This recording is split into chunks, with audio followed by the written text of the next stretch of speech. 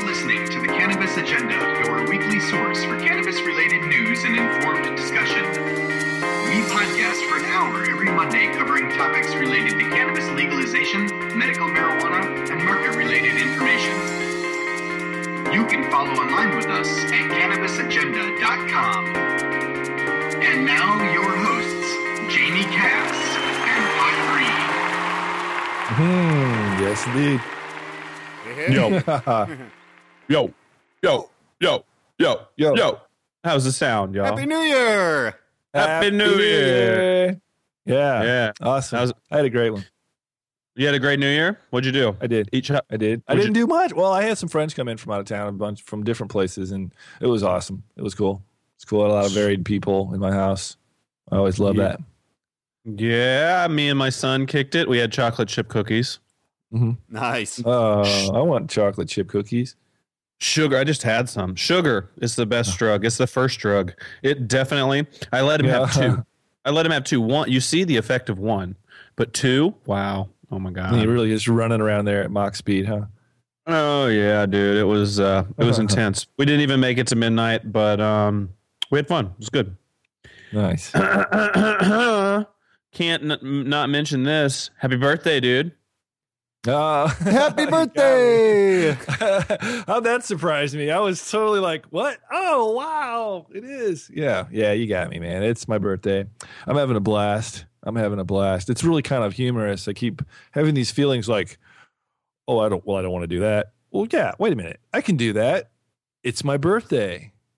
I don't know. Are you 50 today? Are you 50 or 49? 50. Yeah, I'm 18 again. Nice. Yeah. Nice. Keep on being 18 for the rest of your days, man. Keep yourself. If I kept living on this diet and sleep pattern, I don't think I would make it to 50.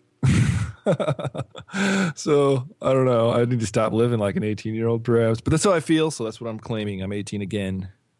Nice. Well, happy birthday and welcome to adulthood, child. We're glad. Thanks, man.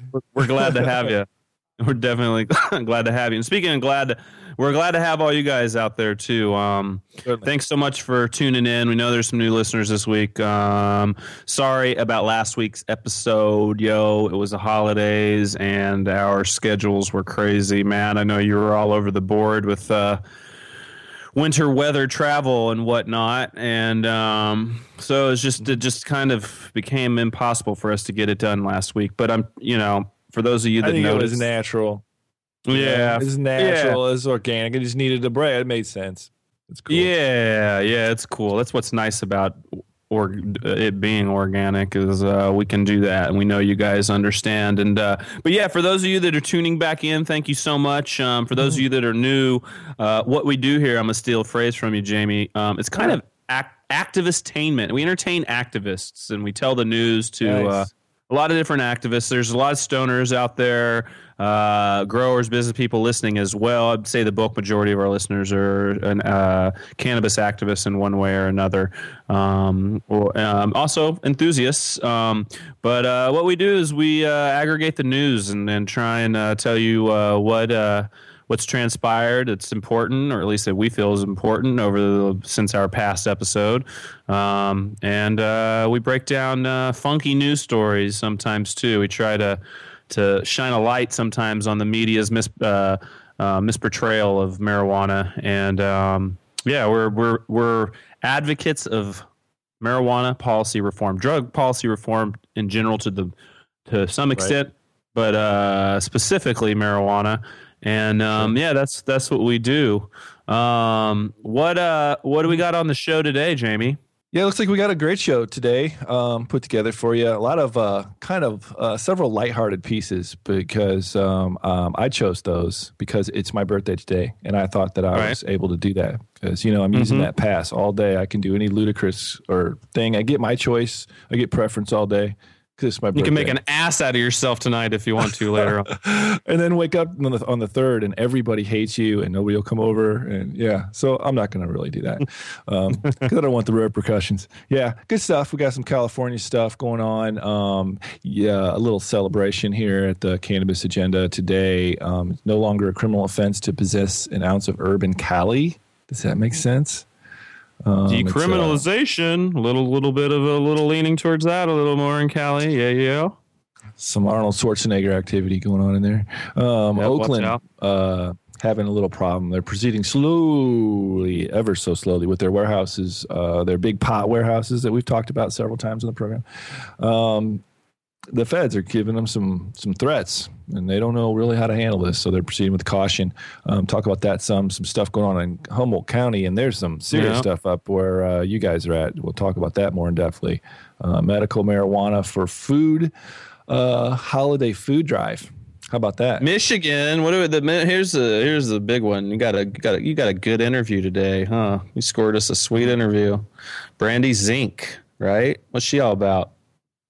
Yeah, Brandy Zink. You know, it's a continuation of our attempts at including an intelligent female voice in the show and the program from time to time as much as we can. And we've been having a little situation with Michigan not knowing what's really going on there and finding out because there's so much stuff. It seems tumultuous at the moment, but I know personally Brandy Zink, who's very dedicated and involved in the policy reform movement, cannabis policy reform movement, and a patient herself as well. And so I asked her if she might come on and give us an update about Michigan. So we'll have that.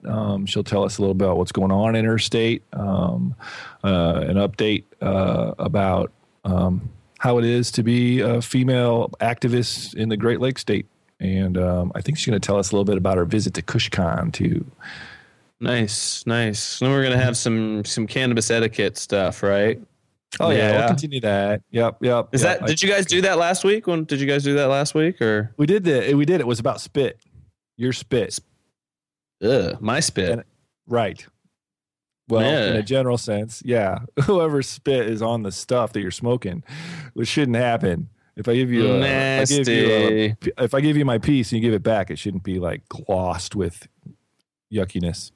So yeah, who the F would arrest Willie Nelson? Snoop Dogg goes off on it. We got a little of that. And then we got apparently some jurors are starting to kind of throw their hands up when it comes to pot cases and aren't willing to serve on the jury or aren't willing to find people guilty anymore. Yeah, we got that going on. But here, the big story of the day. What's this deal? Pat Robertson? You guys know who Pat Robertson is? Yeah, I know who he supports decriminalization, and he said of up to a few ounces. I think he did. Yeah. Whoa, fantastic. That's huge. Yeah, that's interesting. We're gonna have a couple stories from our new "You Have Got to Be Kidding Me" segment. Bill O'Reilly is going to bloviate about something or other. There's a little note. Is that what it's called when Bill O'Reilly speaks? Well, it is when I speak about him speaking, I think. At least it is on my birthday. Yeah. How many times can I say that in one day? I'm going to be sick of my birthday before it's over. Anyway, cannabis and sports. I think we're going to talk a little bit about that. I think Pot has a particularly intelligent question to ask. If pot is so bad. Right? Yep. Oh, yeah. If it's so bad, how do you explain all these successful people in the world that use it? So, yeah. Yep. And we get a grow tip, you said. Yeah, we get a grow tip. We do.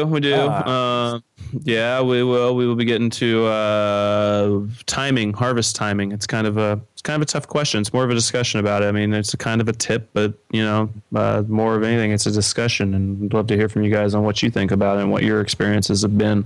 We're gonna do a little radical Russ spotlight, right? And then we're moving to his area, except up in Washington for story from Washington regarded convicted felons who are not able to get what is it they're trying to get?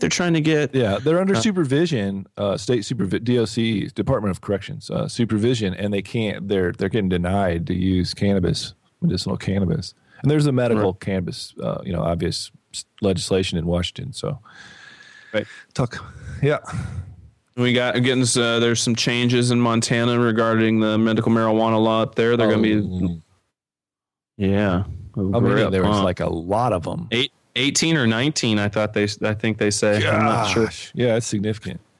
Talk about that. And apparently in Indiana, kids are more likely to do drugs. We'll take a quick look at that, and then we'll look at MPP's radio ad in Illinois regarding SB 1381, in which it appears that you guys only need 2 more votes. Oh to get gosh.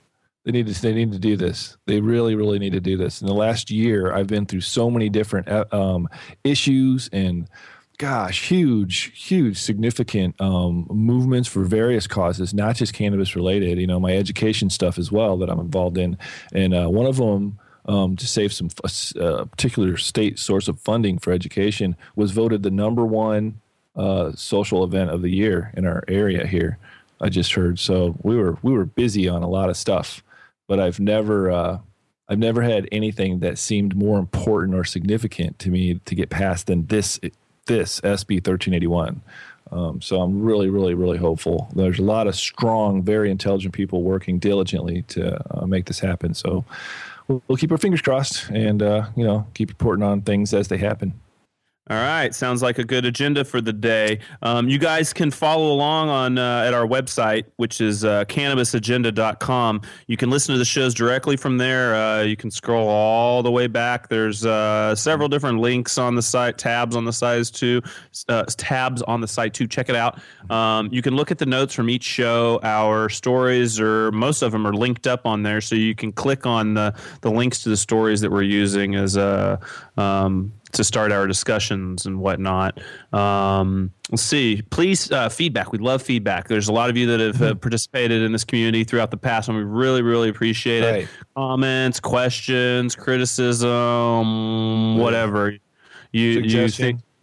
Yeah, I mean, happy birthday, Jamie. We love 18-year-olds. Yeah, you can call it. You can contact the show and say that. That's awesome. But you only have a limited time. That's true. Well, with the email, you have unlimited time. Send us whatever you want. We appreciate links to stories in your area that are hard for us to dig and scoop. That really, really helps us out. If there's anything you want us to cover from your area. But like he was just saying, call us too. You can call and sing Jappy. Hey, Jappy. Sing Jamie Jappy happy birthday. Sing Jappy birthday to Jamie, and at 707-654-CANN, CANN, which is 2266. If you leave us a voicemail on there, we're going to play it on the air unless you tell us not to. Let's see what else you can. One of the easiest ways to listen to us is on iTunes. You can search the Cannabis Agenda, or under podcasts you can search marijuana or cannabis. We're pretty easy to find. Subscribe to us there, and it'll be our podcast will be automatically downloaded into your iTunes when it's available. So it makes it really. Yeah, because we're not like to the minute when we put this thing out. So it's typically put out either on Sunday or Monday, but I think it's taken until Tuesday a couple times too. When you have it on iTunes, hey, it's organic. It is. Hey, forget about it and just put it on your iTunes player, and then when it's available, it'll be there. You know, don't even worry about it. And leave us reviews on iTunes as well. We really appreciate that. It helps our ratings, and you can also check us out on Twitter and Facebook. On Facebook, you just like us. You can search Cannabis Agenda, and please suggest us to your friends. And in general, just let your friends know about us. We'd love to hear from all you guys. So thank you so much for being here. Looks like today we're moving directly into California, where as of yesterday, it's no longer a criminal offense to possess up to an ounce of weed, dude. That's right. It's a civil infraction now, if I think we've got that right, which is similar to a traffic ticket or a sound ordinance or some sort of civil infraction like that. I'm not sure how it'll affect how it'll look on your record, et cetera, but it's changing for the best, and this is something that Schwarzenegger was into. It sucks, dude, but it sucks a lot less. Well, I mean, it didn't, that's what's the thing that's crazy is like, this still isn't even full on decriminalization yet. But I mean, any step when we change the law is a step towards decriminalization. And I mean, California was already pretty cool. You got a ticket. If you had up to an ounce, like up till today, you got a ticket.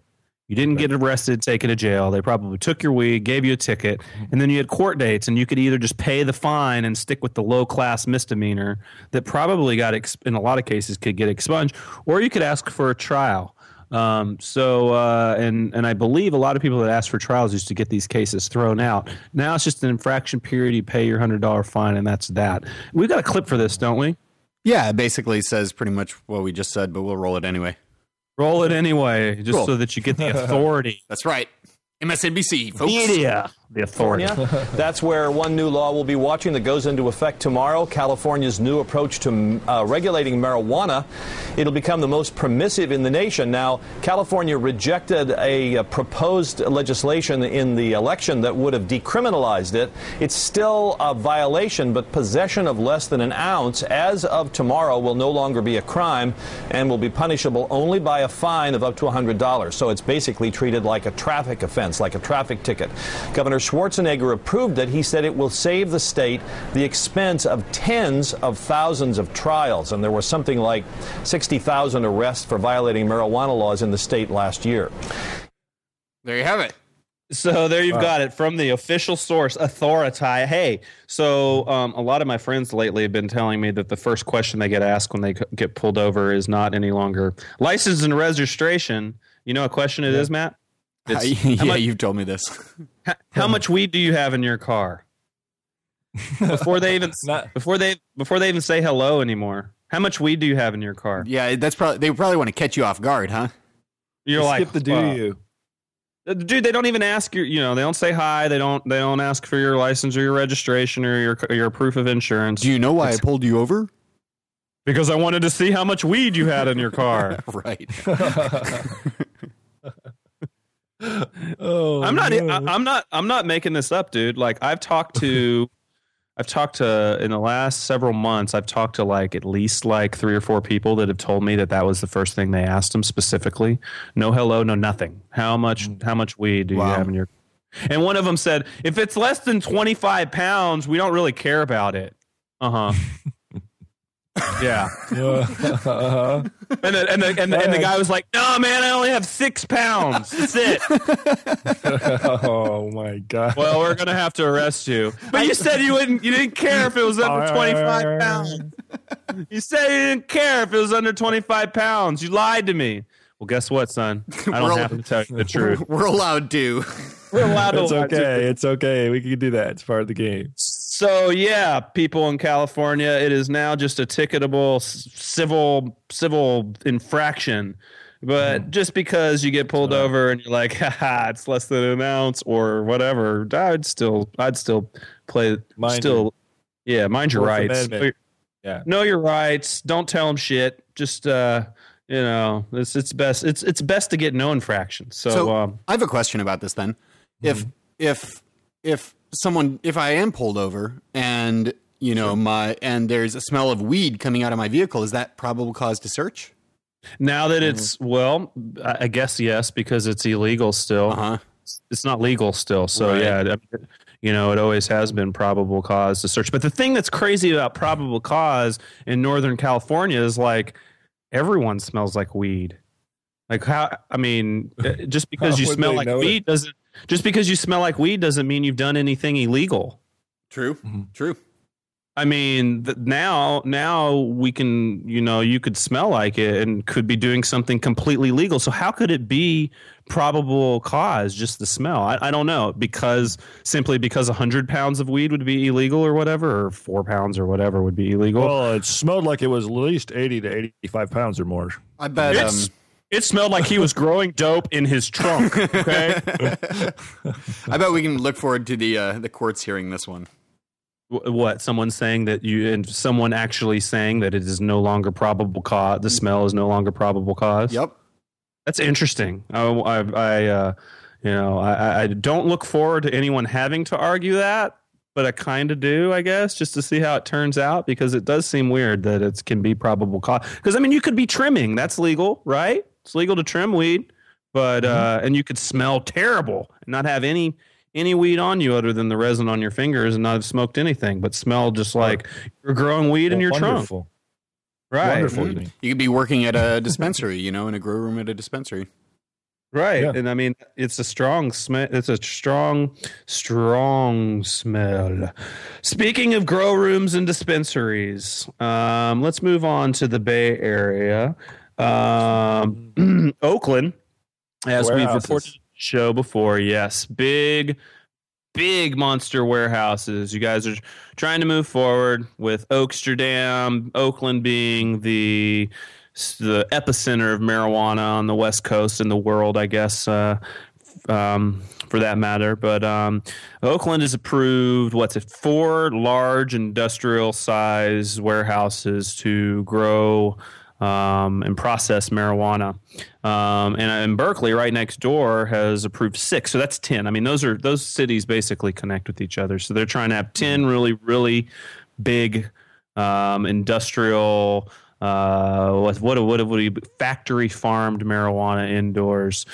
Jeff Wilcox is the owner of a company called Agromed Inc. And he has invested about $20 million on the commercialization of pot in California. Yeah, he hopes to. So he's wanting to put together like a business-like industrial park for the cannabis industry down in the Oakland area, and he wants to lease the space to pot growers, bakeries, labs, processing facilities, et cetera, and he wants to create well-paying.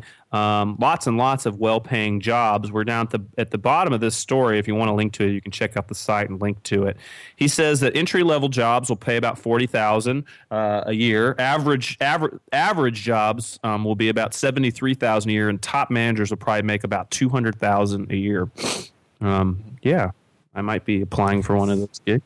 See, Sounds like a good gig, actually. So here's what's going on is Oakland wants to move forward with this, but they're a little concerned now because since Prop 19 did not pass, I guess the Attorney General's office has kind of warned them a little bit more that the city itself is kind of maybe aiding these companies in moving forward with breaking federal and even state law at this point. Because the concern here is in California, you're supposed to operate your marijuana, which I do not think this is cool. I think marijuana should be able to be a business like any other. But in California currently, by state law, you're supposed to operate your business as a not-for-profit or a non-profit. And these companies are going to make profit. I'm pretty sure they're going to turn some sort of profit here. And so they are kind of slowing down. It seems like the city of Oakland is slowing this down to try and reconfigure this thing so that it does make it clear that these companies have to act as nonprofits, not-for-profits, whichever form. But that's kind of what's going on in Oakland. But we've talked about this in the past. We took a bet, didn't we? I said none of them will get busted. Who picked one of them will get busted? What we're wondering here is how fast the feds are going to come in and shut this down. Right. And, Preemptively. Was that one right. of our choices then in that discussion? Preemptively? Well, how would you preempt? I mean, like assassination by assassination, like that sort of preempt. I mean, I don't know what they can even do. Like now, they're just because they're talking about, hey, if you guys go ahead with this, we're going to look at it like a organized drug cartel or totally drug operation. They're talking they didn't about even do it yet. I mean, they're threatening the city of Oakland, saying that they're conspiring to break federal law and that they can be held liable or something. I don't even know what the consequences of that could be then. I mean, are they talking about throwing like city attorneys and like city council members in jail or just suing the city of Oakland? I can't even imagine. But anyway, this is going to be a big deal, and we're going to have to watch it play out. And there's a lot of people that are probably very, very happy that in the industry that are happy that the federal government may step in, because these are big factories, and they're going to produce a lot of weed. And there, as we all know, in California, there's a lot of small business people in this, and they are worried about competing with big companies like this. So perhaps a lot of these people are thrilled. I don't know. It'd be good to hear from you guys out there. What do you think? Good, bad thing? Are you stoked that these big warehouses might get shut down? What do you guys think? We'd love to hear from you on this issue. So, What else we got What's going here? off Humboldt County? Humboldt County. Oh, gotta love this. So Humboldt County Humboldt County consists of several different municipalities, but the two bigger ones that are cities are Eureka and Arcata. Eureka and Arcata have already set their own medical marijuana ordinances, both for residential patient growing, and then for dispensaries and wholesale growers, basically. But the county, however, did not have. They had an ordinance that dealt with residential growing, but it's very loosely interpreted. It really made it to where, like, wouldn't you agree with this, Matt? To where there were no rules really in the county. Yeah, especially at the level of prosecution that there has been. I mean, like they didn't have, so like if the cops came to your house and looked at, there wasn't any like guideline for them to really go, well, this is legal or this is illegal. So they pretty much just were picking and choosing based off of, well, you seem to be a good person. Your place looks nice, blah, blah, blah. You don't have any guns. We haven't gotten any complaints, whatever. Now they're talking about setting the guidelines nearly as strict as the city of Eureka and Arcata have. It looks like they're going to do, I can't remember what their proposed canopy space is, but it's relatively small, and the watt limitations are going to be about 1,200 watts. That's what they're discussing again. There is going to be a meeting on, looks like on the 6th, which is this week, and then on the 14th as well, where they are likely going to go ahead and push a new ordinance through this month. They will determine the guidelines for the different dispensaries, but they are going to make the residential growing guidelines way more strict. Give cops an idea of how to prosecute people, and they keep using the word regulation. Regulation. I beg to differ. This isn't a regulatory matter. They're setting limits that end up getting people arrested. There's a difference between regulation and criminal penalties. And in this process, they try to pretend like they're regulating something when in fact what they're doing is setting a guideline for a cop to be able to determine whether you should be busted and go through the court system. To me, that's a little different than regulation. My biggest problem with this, one of the things that I liked before about them kind of not having a stance on this, is that it was kind of supportive of the fact that this area thrives on the marijuana trade. And now they're going to put in a strict guideline because some people are complaining about some of the negative consequences of our marijuana industry up here. An example, the home fires, the home invasions, those things, which suck. But I mean, it's not the vast majority of people in this industry don't burn their houses down and they don't get invaded regularly. I mean, these are problems. Why don't they do an education program to go out and make sure and help people make sure their scenes are safe, and why don't they go after people in this community that are trying to rob people and hurt people instead of coming at us like now they're coming at us like you're criminals again, even though and it gives them the ability to prosecute people, even though they know that what's going on is a function and keeps this place afloat. I don't know. It seems a bit hypocritical in my opinion. How do you guys feel about it? Yeah, I'm surprised that it's going in that direction in Humboldt. Yeah, it doesn't. I didn't know up till just recently that they were proposing this. Is this hearing going to be open to people? This isn't a done deal yet, right? It's not a done deal yet. However, they've already written the draft proposal. Apparently, let me get to these meetings. Yeah, they're open meetings. Mm-hmm. This story is kind of long here, so it's hard to find the spot. See, the supervisor. There's a meeting on the 6th. And the 14th, I believe, and then there's something else on the 11th here. This story right here doesn't get into it too much, but they are public meetings. They're at the board. I mean, they're at the at the board of supervisors, regular meetings or whatever, where you can have comment.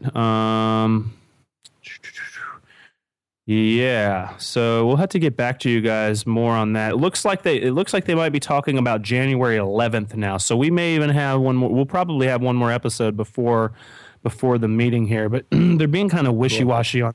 Yeah, and they really aren't addressing outdoor yet with this either. So, which is a big issue. But yeah, I just think I don't know. It's for me. It's like they want to make strict. It's like you've said, it can go backwards. So, and I mean, because even if they do this, nothing's going to change. They change the rules. Nothing's going to change. I mean, so now they can prosecute more people when they want to. I mean, where's the they're talking? I mean, 1 minute they're talking about being monumental and legalizing marijuana, collecting taxes on it and everything, and having some sort of regulation system into where you can get licensed through the county, et cetera, et cetera. And now they're talking about putting rules in that'll have people arrested again, increase drug task force kind of a action reaction thing. It's so crazy from where we were a few months ago, and it won't change anything. The same amount of people in this area are going to be growing weed and doing it just like they were, but now they'll be able to be prosecuted if the county determines that's what they want to do. And I think it's hypocritical, and I do think it's a step backwards. But we will cover more on that in the future. Let's see what else we got here. We got a medical interesting thing. What's this coming out of Santa Cruz County? Well, during the holiday season, often there are food drives. It's a very common thing to see people trying to raise some food for people that might need it for over the holiday season, donations. And this dispensary here had their own take on it, and I think we have a clip. If I'm right, Cogs, is that cool? Yes, sir. Let's roll that one, Cammy. Yep. How much food do we have? Melody is a patient at Granny Perp's, a medical marijuana dispensary in SoCal, and today donated food for Granny Perp's holiday food drive. But from November until Christmas Eve, Melody and other patients got a complimentary pre-rolled marijuana joint for every 4 cans, up to 3 joints a day. This kind of promotion, I mean, you don't even know how many people it's helped out. It's helped people that are hungry, and it's helped people like me that need medication. I have this happy little band here, and it's because I've had surgery from cancer. Thanks very much. Have a good one. The promotion worked really well. Granny Perp's took in around 11,000 pounds of food for Second Harvest Food Bank, while handing out 2,000 joints to patients. Granny says people might be surprised by the results, but shouldn't be. Because the collective is a very compassionate place. Everybody that works here, everybody that comes in here, we're all interested in helping people and making people better. So a food drive goes right along with that. Granny Perp says offering incentives is not much different in principle from what many businesses do to stimulate donations, and a very appreciative food bank agrees. Well, some of our bigger contributors have been struggling to make their goals, and these smaller events, where these stores are raising 10, 12, 15,000 pounds of food are really beginning to be a major contributor to our coffers. And so it's really important for us to find businesses that have the zeal to actually go out and make a difference.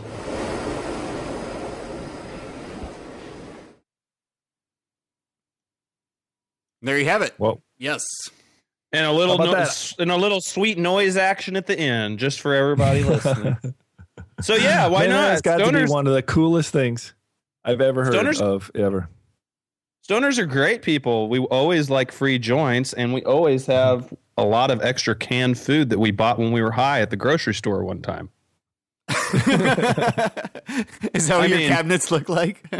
Dude, I mean, I can't even tell you how many extra cans of black beans and different, different types of beans I've got, man. Yeah, for sure. And plus, once you start smoking weed, you want to eat fresh food anyway. So the canned food just sits around.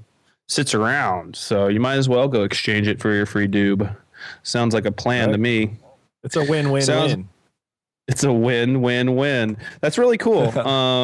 That's really cool. I think it's funny that was their method there. By the way, just so you know, all these places that give away free joints, it's shake. Okay, it's trim. It's not.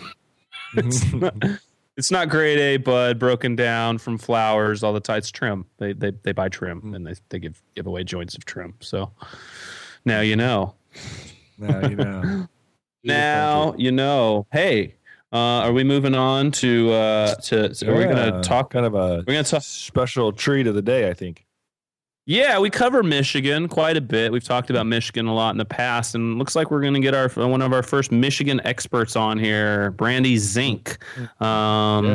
She's an excellent example of an intelligent female reform activist, and nice.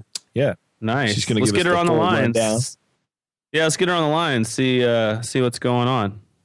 We've got Brandy Zink on the line. Brandy, you're an activist in Michigan, right?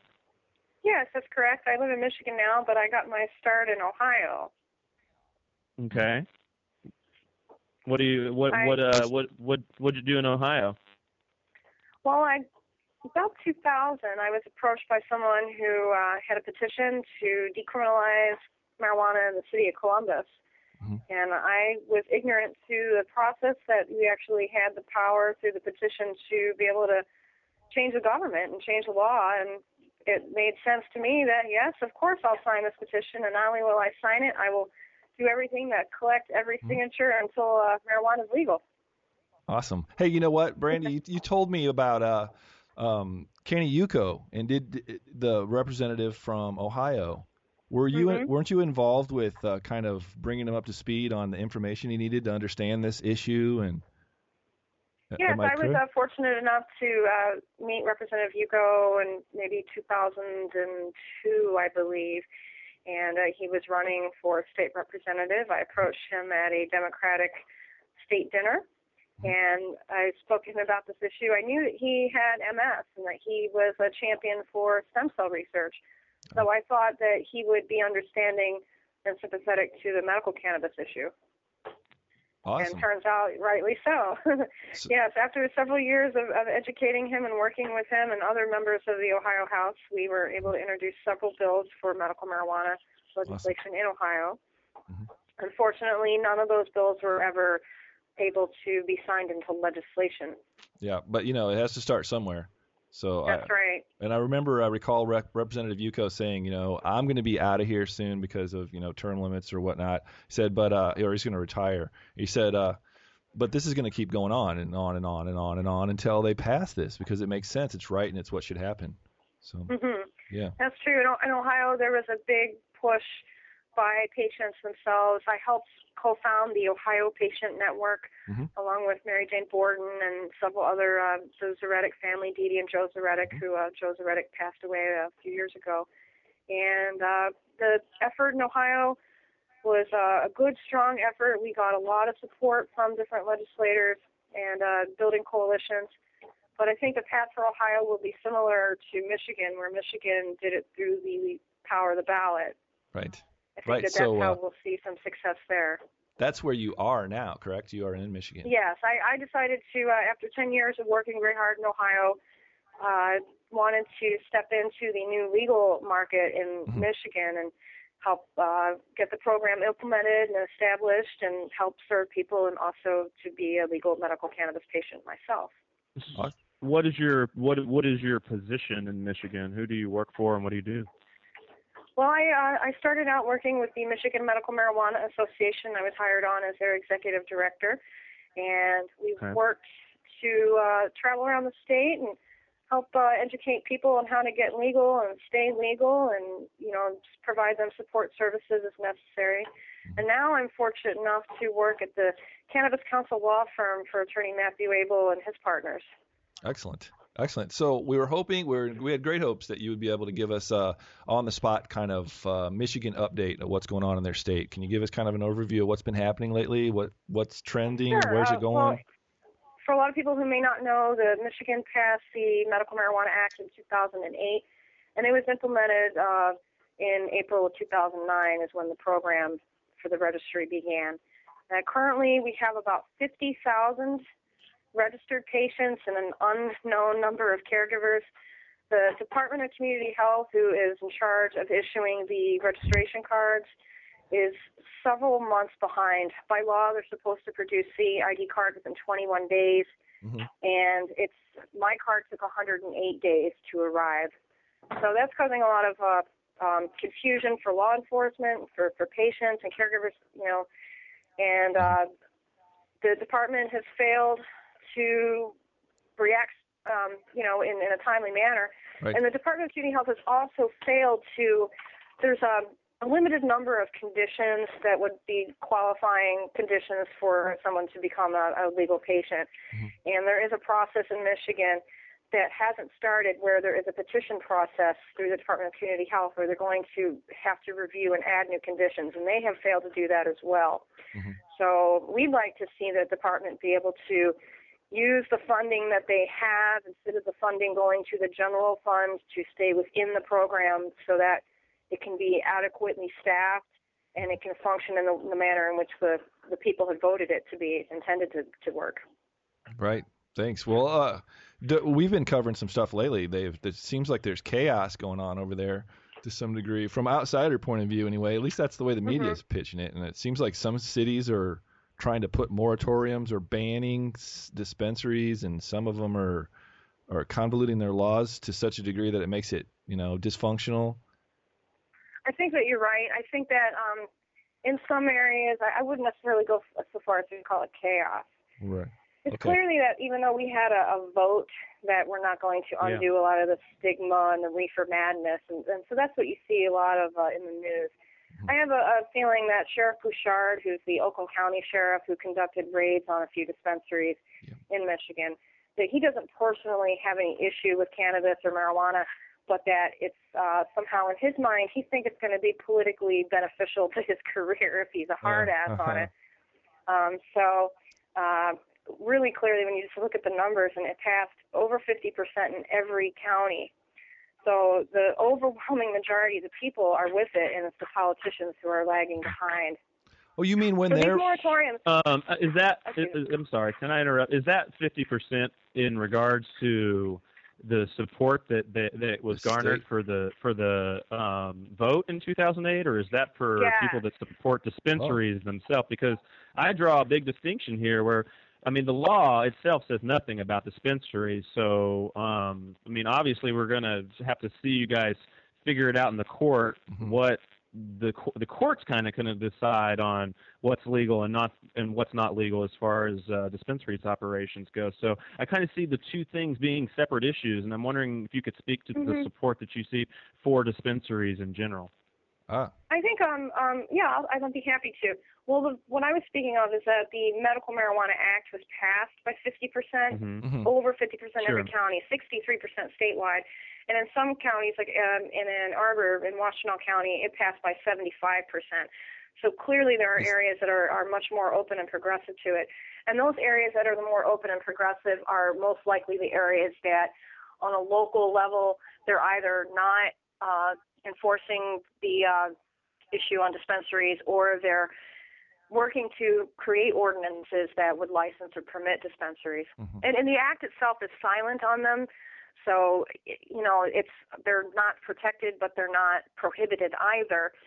And there is a recent court decision in Isabella County, which is from what I'd like to say, a very compassionate and wise judge, where he voted, or rather his opinion on a recent court case. It was compassionate apothecary, and he ruled that the patient-to-patient transfer is legal. And most of the dispensary models in Michigan are based upon patient-to-patient, where in the definition of medical use, you're allowed to possess, but you're also able to transfer, to transport, to acquire, etc. So under the patient-to-patient transfer theory, that's where most of the dispensaries are trying to operate within the state law as written. Okay. All right. So, there is a wide, even within the medical cannabis community, I think that a lot of people in the beginning didn't really understand what a dispensary, what the purpose or what they really are. They hear things from California, but Michigan was the 13th state. So California, while they were the first and the pioneers, they're not the only ones. And certainly within California themselves, there are wonderful, wonderful models of what a dispensing collective can be. So now that idea, that there's better education, and I think more patients understand that, yes, this is in fact a good thing for safe access. Right. We have a caregiver model here in Michigan where a patient can grow 12 of their own plants, or they can give that right to grow to a caregiver. Okay. So a caregiver may grow for up to 5 patients, and including themselves for a total. Is that 5 total? Is that 5 total including themselves, or 6 including themselves? No, that would be 6 including themselves. So 6 times 12 would be 72 plants for what we would call a fully loaded caregiver. Fully loaded. I love it. I bet there's a handful of fully loaded caregivers. Double barrel fully loaded. Yeah, I bet. Yeah. And let me tell you that the quality, people here in Michigan are very, very proud of their state. And I must say that the quality of the medicine in Michigan has greatly improved in the last 2 years. And Michigan, we are one of the, we've been hit hardest, I think, for the economics of this recession. And seeing the potential for, medical cannabis businesses and all these side businesses, too, have popped up. Different hydroponic stores, medical clinics, information centers, all kinds of other side businesses that are offering support services and giving jobs and revitalizing our community. It's amazing, isn't it? It's amazing, huh? It actually works for a little economic growth, huh? I think it's almost immune. Love it. I think cannabis business is almost immune to the impacts of the financial recession, the national recession. I mean, people were still buying weed. I think so. That's right. People they couldn't get the medicine. good bread, but they were getting weed. That's right. Well, here in Michigan, a lot of people are having difficulties. Going back to the caregiver-patient model, and why I think that it was meant and designed during a time when we were under a different administration, during a time where the DEA was going and enforcing federal law. Now that we have the proclamation from Obama, we had hoped that we would be able to, have an atmosphere of safety. Certainly we see that in Colorado where their business has boomed since Obama's proclamation that he won't use and waste federal resources to prosecute patients who are legal under state law. Right. However, recently there have been several raids in Michigan by the DEA who we believe are acting as rogues. Yes. And they were able to get a federal judge in Lansing to issue a search warrant on caregivers who are operating as a collective. Oh. And so this goes back to the access. The caregiver-patient model was created so that the caregivers would never be large enough so that the DEA would have any interest, where usually on a federal level, even, anything, as we all know, from a seed to a giant tree is illegal. But in general, if you stay under your 100-plant, 100-pound rule, the federal government doesn't have much interest in going after you. So this big DEA raid netted a total of 40 plants. Oh, my gosh. Wow. 40. It is a sophisticated rogue unit. Sophisticated, yes. Very sophisticated. Hey, under the caregiver model that Michigan, that you guys have in Michigan now, do you feel, so let's say that your courts decide that dispensaries are completely illegal under Michigan law, and then the state moves towards stopping them all, and you have no more dispensaries. To your perhaps some flight, you don't have any at all left. Do you think that the caregiver model is an efficient way for patients to actually get quality medicine regularly, or do you think that it would be difficult if it only operated like that? Well, I don't have a crystal ball, but I do see that it's going to be a long time. It's going to be a few years before we see any resolution to this discussion in Michigan, whether dispensaries are legal or not. They're clearly not addressed at all in the state statute. And I want to point out that Sheriff Bouchard, who was one of the largest opponents of this when before the law was passed, and he said, "Don't vote for this because it will allow dispensaries." We don't know Sheriff Bouchard. I'm sorry. My apologies. My mistake. I mean Attorney General Bill Schuette. Attorney General Bill Schuette, who was recently elected, he is the one who said that he didn't want folks to vote for this because it would allow dispensaries. So we're hoping that we can hold him to his previous opinion that dispensaries are, in fact, legal under the statute. And I also think that the genie's out of the bottle. There is no way that they're going to be able to come back and take this away. We have too many qualified caregivers producing medicine and high-quality medicine for the patients who need it. And we've seen too many people whose lives have been benefited by this so amazingly so. People are going back to work because they're, able to get off the couch from their pain, or I have epilepsy, so I have something that has not been able to be treated by traditional medicine, and I have found such a great benefit since I'm able to move to a legal state. I have never been in better health. Really, that's and I know that is true for the vast majority of patients here. Unfortunately, many patients have passed on. They have cancer, they have AIDS, they have some other debilitating terminal illness. And so we will see that, of course, as well.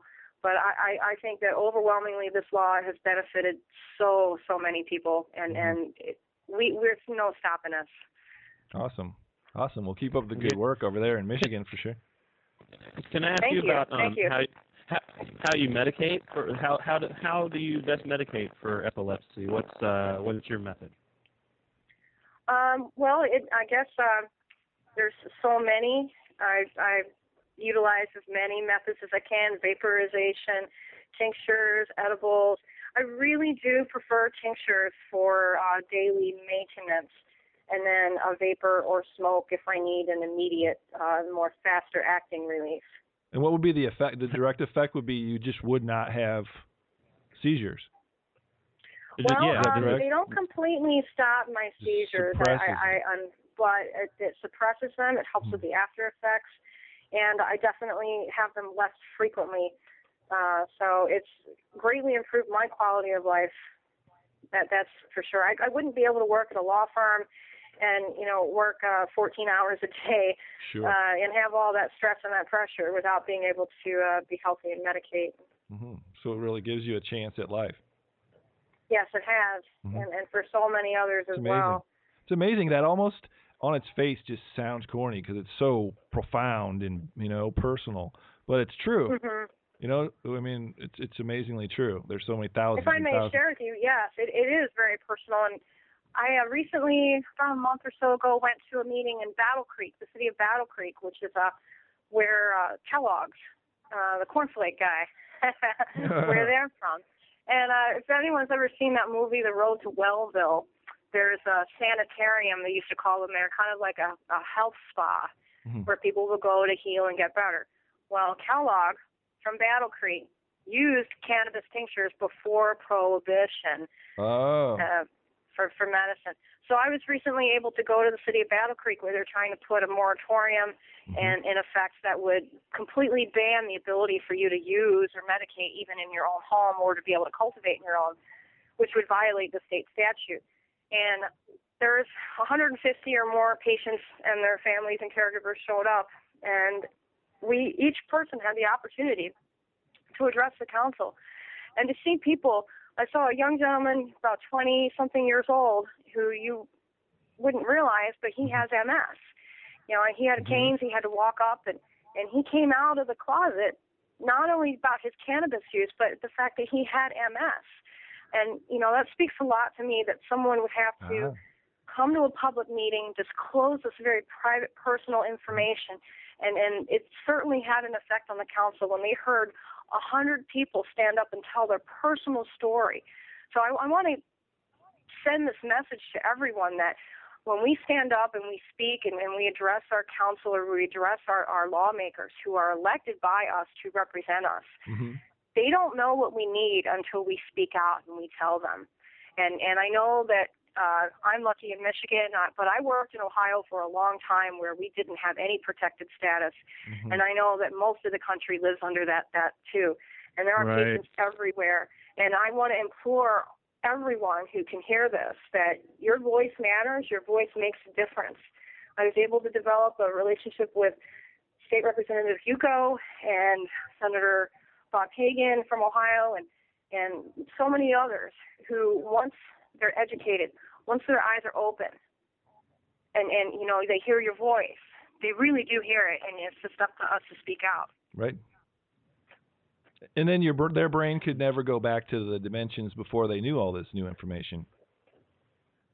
Right. I'm sorry? I said then once you expand their minds to what's going on and give them all this information, their minds can never go back to the original dimensions where they didn't know this before they knew all this stuff. So it's That's a permanent very true. change. Right. Yeah, it's like once you learn the truth, you just can't. Like you've said before, Jamie. Once you learn the truth, you can't turn away from it. I mean, when you see these occurrences, and you see people talking about their conditions and how cannabis relieves their pain and their symptoms, it's very powerful. And to see people doing it in states where they're not protected, these people are heroes. And it takes a lot. It takes a lot to come out of the closet with your cannabis use. States where you're very scared of how police will treat you regarding it. And I mean, I lived in a state. I lived in Kentucky where I constantly felt fearful of the police and their actions towards me for using cannabis. And that was, and that's how everyone feels when they do this. And it's huge that they're able to come out and do it. And all of you guys that are out there listening that have done this, thank you so much for putting it out there. It's what's necessary for us to keep moving forward. It's always very, very powerful. So absolutely. Yeah. Absolutely. If I may, I'd like to give a little plug for anyone who is interested in learning more about medical cannabis and getting in touch with your legislators. Americans for Safe Access is a group I've had the privilege of working with for many years, and they are the nation's largest group that is in support of medical marijuana and advancing the therapeutic science and study. And they have wonderful tools on how to teach yourself on how to become an advocate for yourself. And their website is americansforsafeaccess.org. And I urge you to join them, read their website and their newsletter, and get involved and get active, because that's the only way we're going to be able to see this change sweep the nation. And I do think that 2011 is going to be a year of great change. You're going to see a lot of news about initiatives all over the state, from Ohio to Colorado to California again. I'm sure there will be other states as well. Sure. So yeah, there's going to be a very big and busy year. Very big, very big. I mean, even Washington may even have a full-on legalization vote at the end of 2011, because they do have they have an election in 2011. And they're thinking about forward. Yeah, so you're right. There's going to be a lot of stuff this year. Thank you so much. Thank you so much for joining us today. Can we have you back on the show and we have more Michigan talk or? Absolutely, and thank you, Jamie. Yeah. I would be my honor and my privilege. Thank you. Good. We're lucky to have you. Hey, before you go out here, can you just tell us a couple sentences, just quickly? You were fortunate enough to go to KushCon too, weren't you? Yes, I was. I was very, very glad to be able to go to the KushCon. So how was it? I've been to Denver a few times, but I don't believe I'd really gotten to explore the city and see that. Colorado, I want to applaud you and the great work that you're doing for medical cannabis. There's a beautiful, thriving industry there. The KushCon convention was billed as the largest cannabis lifestyle convention, and so that encompasses more than just the medical applications. But I think the vast majority of the vendors, it was a trade expo, I'd like to liken it to, where vendors for wholesaling to cannabis businesses and dispensaries. Right. It was a cannabis. But one of the things that I was most impressed with was certainly the speakers. Cheryl Schumann and Michael Lerner, they were the organizers of this wonderful event, and they pulled together some of the top people in the industry and had some of the most enlightening and inspiring panels and speaking that I have ever had the privilege of seeing. I've been all over the country. I've been to dozens and dozens of conventions, and I must say that this is the one where the panelists, Governor Gary Johnson, who may run for president on the Republican ticket, he came out of the closet as a medical marijuana patient after he had suffered terrible injury, I believe, skiing or snowboarding. And his courage to be able to speak out clearly and emphatically in favor of not just medical marijuana, but the cannabis liberation and legalization, and of all the harms of prohibition. the speakers were so powerful. Like, I cannot emphasize that enough. Stephen D'Angelo from the Harborside Health Center, one of the premier dispensaries. Steph Scher, the executive director of Americans for Safe Access. Attorney Matthew Abel from Michigan, from the Cannabis Council. You know, so many powerful, inspiring speakers. Mason Tevert, Aaron Houston, formerly of MPP, now working with Students for Sensible Drug Policy. So they brought all of the top heavy hitters. And the other thing that struck me about the KushCon that's unique to Colorado because of their new regulations. Right. They're wanting to track every bit of the cannabis from seed to patient. Wow. And I'm not necessarily a big fan of over-regulation, but I do think that in this industry, for us to have legitimacy and safety, quality, that we need to have some type of regulations in place. So Colorado, the medical companies, I was flabbergasted to see companies making salsa, hot sauce, ice cream, all different kinds of edibles and foods and sodas, teas, juices, wonderful ways for people to get the medicine without smoking. Awesome. And frankly, smoking is a good method of ingestion, but for many people, we need to find other options. And I applaud Colorado and what they're doing out there. So bottom line, KushCon 3, are you down? I'm down with KushCon 3, and I'm hoping that KushCon will come to Detroit, Michigan. Oh, yeah. Because Detroit is where Detroit can be the new Denver or the next Denver, because we have such an opportunity here for those who are looking to expand their business or start a business here. Our real estate is low, and there are certain areas here that are being revitalized. There's entire streets that is quietly being bought up by different people who are now opening businesses. And I know that in the summer of 2011, we're going to see the new Detroiter Dam is going to open, and you're going to be really impressed. And I want to invite people to come to Michigan, because if you're a legal card holder in another state, Michigan is one of the 4 states that recognizes you. So we have a great tourism. Pure Michigan is absolutely a beautiful state, and I invite all of you to come visit, and we'd love to have you. Cool. Well spoken. Yeah. We have hundreds of dispensaries, too. I want to add that we have, despite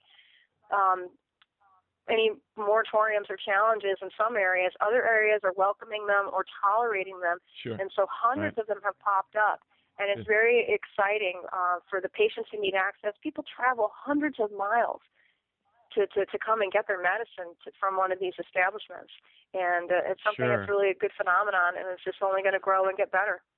Awesome. So when I come out there to KushCon 3 in Detroit, will I be able to use my Cali recommendation to purchase medicine in a dispensary? I will. Cool. Yeah, if you have a current valid, that's the current and valid recommendation or card from another state, we will honor it. We recognize your need to medicate. Cool. Man, lots of information. That's awesome. We love that. Cool. Well, hopefully they do come to Detroit, and it would be so cool to see Detroit revitalized, especially Detroit. Did you say Detroiter Dam? For medical cannabis. She did. Detroiter Dam. I swear that's the first time I've ever heard that before. That's so cool. Detroiter Dam. Nice. Very nice. Very nice. Well, thank you so much Michigan for your time. We're very proud. Thank you. We're proud of what you guys are doing. We've been saying it on the show for about a year. At first, I used to tell everyone, shh, it's a secret. Michigan's the new place to move if you want to open up shop and have a good cannabis business. And the secret is out now. So you guys have 50,000 patients. The census just said that the census results came out, and Michigan is the only state in the nation that lost population. And that's significant, because we lost some of our congressional seats. And it's important that we get, we've had a brain drain. All of our youth are leaving. So it would be nice to see people who want to give Michigan a chance and bring us back to business. I'm sure you're seeing that right now with people coming in from your surrounding states at the least. I even considered moving out there to Ann Arbor about a year and a half ago after this passed, and from reading the law and everything and seeing how it worked, it seemed like a potential for me. So I'm sure some people pulled the trigger on that and have done it from far away, but especially from your neighboring states, so... Well, not just neighboring states. I get calls every day from all over the country, people from Colorado, people from Mississippi, Alabama, Florida, Georgia. I'm amazed at how many of the southern states, because unfortunately, I think it's going to be a very long time, despite these active people. There's a lot of very active, hard-working activists in the South, and I want to acknowledge them and their work as well, especially Loretta Knoll from Alabama. There are so many wonderful activists working so hard, and I really want to see some relief come to the South, but hopefully it will be sooner than later.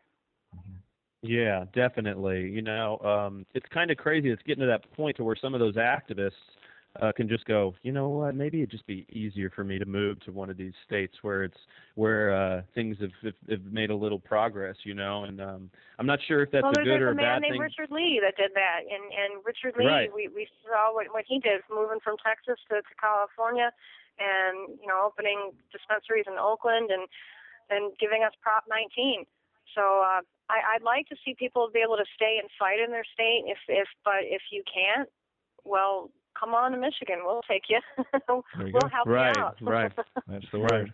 Yep. And we're always taking applications out in California too. Hey, we appreciate this connection. Let's do this again. Yeah, Brandy, thanks for joining us again. Thank you so much, Jamie. This is awesome. You rock. Yeah, you do rock. You rock. We'll talk to you. We'll talk to you again soon. You guys rock. Cool. All right. Well, let's do this again soon. We'll talk to you soon. All right, best wishes to you and everyone in the new year. Thanks. Happy New Year. Happy New Year. Hey, you know what? And happy Jamie Cass Day as well. Yes. Oh, it's your birthday. Right, it's your birthday. Oh, happy birthday. Yeah. All right. Goodbye. Dear Jamie. All right, love you, Brandon. Take care. Bye-bye. Happy birthday to you. To you and many more. Moving on. Awesome, guys. We'll talk to you later, Brandy. All right. Take care. All right. So that was a really good interview, Matt. She deserves a ding. Dinger. Nice. A very good fresh baked cookie. She was awesome. Well, we will talk with her again. Very smart. I'm stoked you did that. Thanks for making that contact, Jamie. Super awesome. Absolutely. Yeah. And thanks to you, Brandy. Thanks, Brandy. We'll do that again. All right. So, and I think we probably said that like 5 times in the last couple. We'll do that again. We'll do that again. We will. In fact, everybody out there listening, we will do that again. We're not just blowing smoke here. No, I'm going to. I'm about to take a bong rip as we talk about cannabis etiquette, right? Because that's what we're moving into, a little etiquette talk. Yeah. So we were talking about this, and what do you think about this? Well, there's so many things. Maybe we'll just focus kind of on one each episode. Whatever. Does that sound like a good idea? We can do whatever. It's organic, man. Okay. Yeah. You just want to focus on one today? Right on. So here's some ideas I didn't know about today, like Safe Green hits, or who starts a bowl or a J or whatever you're sharing, or I don't know, maybe never arrest Willie Nelson for weed. Yeah, that's just common sense, right? Yeah. How about let's start with this. Hey, wait. I got something I just came up with. I just got it together. It's my birthday. So I get to choose. Nice, do that. That's there. I just realized I love this birthday thing. It's awesome. How about Save the Green? You know what? Save the Green. Okay, so what you're talking about is you just I load a big fat bowl. It's gorgeous, awesome, amazing. And it's a big bowl. It's a bowl you're trying to share with friends, right? Hand it on over. Yep. But you're taking the green rip off of it. You're taking the first toke. Sure, we could do it that way too. So if you take the first toke, how do you go about it strategically? What do you do? What are you thinking? What's your thought process? My thought process is light a lighter and hold away from the, up like about maybe 3 or 4 inches or something away from the piece you're smoking out of, the pipe you're smoking out of, and then slowly move it toward the bowl. I mean, if you don't know how to do this, this is from scratch, okay? And then move it toward the bowl, and you can barely get the flame in there. While you're hitting on it, it'll barely get the flame in there, and it'll light just a little piece. And you'll get a nice, fresh, full green hit. And then when you hand it to the next person, they can light in the same manner, and they can get a good hit as well. Because I guess the pet peeve here is, and I think everybody hates this when this happens, you like this great tasty, I mean, it's just amazing. And if you're connoisseurs like a lot of our listeners I'm sure are, then, you know, the taste and all that is a huge part of the experience. You really, you know, breed and grow specifically for that. Choose your genetics based on that. So, It sucks when you load a big bowl full of this stuff, this great quality stuff, and then somebody grabs a lighter and lights the whole thing, and it's all a charred mess, and then that's the only green hit that happens. So you're saying try to be like conservative in the amount, like try to light as much as it takes for you to get the hit that you want, right. And then be mindful of those behind you in the smoking rotation so that they too can have a similar experience. Exactly, because you got to figure it this way. I really love this stuff. This is great weed. It tastes good and all of that stuff. You're thinking to yourself. So you have to think at the same time, well, if I do, they'd probably really like it too. So it just makes common sense when you think about it. I mean, I smoked with an old head the other what was it? Gosh, it wasn't the other day. It was like forever ago. But anyway, before I started in my hey, dude, just so you know, in stories, everything was just the other day. It was just it seemed like it was just the other day. It's amazing how time flies when you're in academia. But anyway, prior to starting that up, I was smoking with this guy, and I told him that he'd been smoking for like 6 decades. He was an older guy, and I explained that to him, and he goes, "Huh." Kind of furrowed his brow a little slightly and thought about it. And then he lit a bowl that way. And he was deeply impressed. So it amazes me how many people have smoked a lot of pot, perhaps, and don't realize that simple little thing. And it doesn't just work out of courtesy. I mean, even for yourself, you really dig this taste. This is awesome. Then you want to keep getting the taste. Just light one hit at a time. And you can do that. I mean, I put the lighter right up to the lighter, or the lighter right up to the bowl if I was to do that, because, you know, I knew how to do that. But see, I think you're right for the beginning, but I think there's a point when you want it to cherry, and then you don't want to light it as much as possible. You want to just smoke on the cherry because, right? Like eventually you get in the bowl, you get the cherry, right? Right. And you get less of that noxious crap that comes out of light. So we just got through the beginning part where you obviously don't need the cherry because you're just trying to barely light it. But then comes a point, and we should, I guess, maybe ask our listeners this later too, or get to this at another point. Then there comes a point where it's time to decide. You have to make the right decision. It's time to cherry it. So when do you go for it? When do you go for the cherry, dude? When? You know? Big deal. You can really mess this up, man. I think maybe, I don't know. When do you do that? The last hit or two? No, I think it's probably once the entire top is obviously roasted. If it's a thick bowl and it's got some depth to it. I think you're right too. You know? I'm changing my answer. I'm in agreement with you. I think that's right. Because then they're already going to have that taste, that charred taste. Right. And if you get a good cherry, I mean, sometimes when you get a good cherry, like right after that top is roasted, you can smoke on that cherry almost until the entire bowl is gone without really having to put much more flame to it. Except you've got your stoner friends that no matter how well the cherry's going, they just light it. You know, you're like, stop! You know? But again, all of this is just, you know what my ultimate solution is? Smoke bowls to myself, dude. Yeah, for sure, absolutely. Hey, send us your cannabis etiquette or cannabis culture tips or issues. What would you call cannabis culture? Suggestions. Maybe we'll feature them on this segment in the near future. You can even come on and we can do this segment with you if you want. That's a cool idea. I think that's a good idea. Yeah, because we get different perspective from all over the world if we do that. And what's your name and where are you from? Okay, and what's the cannabis etiquette thing you want to share? Definitely, and but I think you had a really good idea at the beginning of this segment, dude. I think proper cannabis etiquette would be for the cops to never, ever, ever arrest Willie Nelson for weed. Who in the world would arrest Willie Nelson? Snoop Dogg agrees, right? Snoop knows what we're talking about. I love this guy. He's awesome. Well, Snoop Dogg is friends with Willie Nelson, literally, and they've sat down and smoked. There's notorious, videos on YouTube and elsewhere you can find of him and Willie hanging out and sharing their love for their respect for one another and their love for the music business and for everything cannabis. And they had the finest weed in the planet, no doubt. But I think TMZ website are the guys that caught him. I don't know where he's coming out of a gig or something. They asked him what he thought about this recent arrest of Willie Nelson over 6 ounces. It wasn't it, down in Texas? Yes, it was something like that. It was, they apparently smelled it immediately upon opening the bus. That was just a few weeks ago, 3 or 4 weeks ago. Second time in a year, I think he's been in some trouble.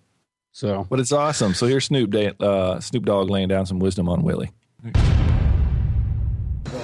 Hey, see what you think about Willie Nelson, man? What happened to Willie Nelson with getting caught with 6 ounces of weed out in Texas? Man, they better leave Willie the alone, man. Hey, what's that? Y'all gonna be fucking with Willie, man. Willie Nelson is a legend, man. Realistically, y'all sometimes need to back up off of certain people and have a certain amount of respect for your elders. You know what I'm saying? Willie Nelson is our elder, man. He's somebody who lived through many decades of music and hard times and whatnot and living good and going up and down. So give him that respect. Who's the that arrested him? I want to know who's the police officer that said you under arrest. You had a right to remain silent. You dumb you. You stupid you. What you think you gonna gain by arresting Willie Nelson? He got out and he back smoking right now. What's your favorite Kush? What Kush My favorite Kush is the Snoop Dogg Kush. And you know what I want to say about that Snoop Dogg Kush? It's always on my mind. It was always on my mind. You know I love you, Willie. I love you to death like a Willie. You know you my peoples. Like I said before and I say it again. If you got a problem with Willie Nelson, you got a problem with me. I got a weed license, so you can't take me to jail for smoking weed. Matter of fact, I got some on me.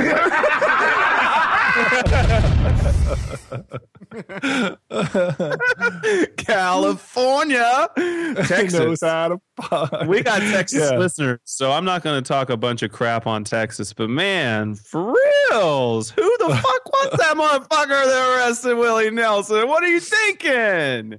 Come on, man. Snoop knows the Snoop Dogg Kush. I haven't seen Snoop Dogg Kush. I'd like to try that, man. Woo! I bet that's. Man, that's how you get the weed popular. That's how you get your strain popular, right? Yep, you can rap about it. Hey, how much trouble have we looked at this? How much trouble is Willie in if they're charging him with possession of over six well, it's going to depend on how far they want to push it, and they understand that there will be negative political ramifications. Society, there'll be a backlash from society if they really pressed it to the limit, the extent of the law to make a point. With Willie Nelson, like an aged, American, I got the laws right here, dude. Superstar guy? No way, man. That would be bogus. 4 ounces to a pound are a state jail felony. You could do 180 days to 2 years and a $10,000 fine. Well, the guy that did arrest him is generally all those things that Snoop referred to. I would agree with anyway. A dumb motherfucker, a stupid motherfucker. That's it, and then some. But he said openly in the media, he said that I hope he goes to jail. I want to see him go to jail. He says I'm going to make him wear the black and white striped outfits and everything, just like all the other prisoners do. And he was very kind of cocky about the way he said it. The officer that arrested him. So I don't know. We'll see. Don't want to unleash Snoop. Snoop put the warning out there, if they mess with Willie, that they're messing with Snoop. So we'll see how that goes. He said, I want to know who he is. It's awesome. Yeah. Funny stuff. On the not so funny front, but we like to report on it. It's good stuff, important stuff. We appreciate you keep us updated on this thing. Yeah. Got a quick Mark Emery update. Very quick. He's in jail still. Yep. It's going to be a while. He's not in Canada. Nope. Doesn't seem like that's going to come very easy. And but his wife, Jody Emery, is very thankful for all the outside support that she's gotten and is asking for more in the future. So what's it? Free Mark with ends with a C, not a K, .ca. You can check out their website and send them a letter or write to her. Check out their website, see what you can do. If you're in the United States, you can write your representative and tell them you wish that we would send him back to Canada, because that's what they're hoping for. So. Absolutely. Also, I know that I think in Canada, if you do a third of your sentence, you're eligible to file for parole.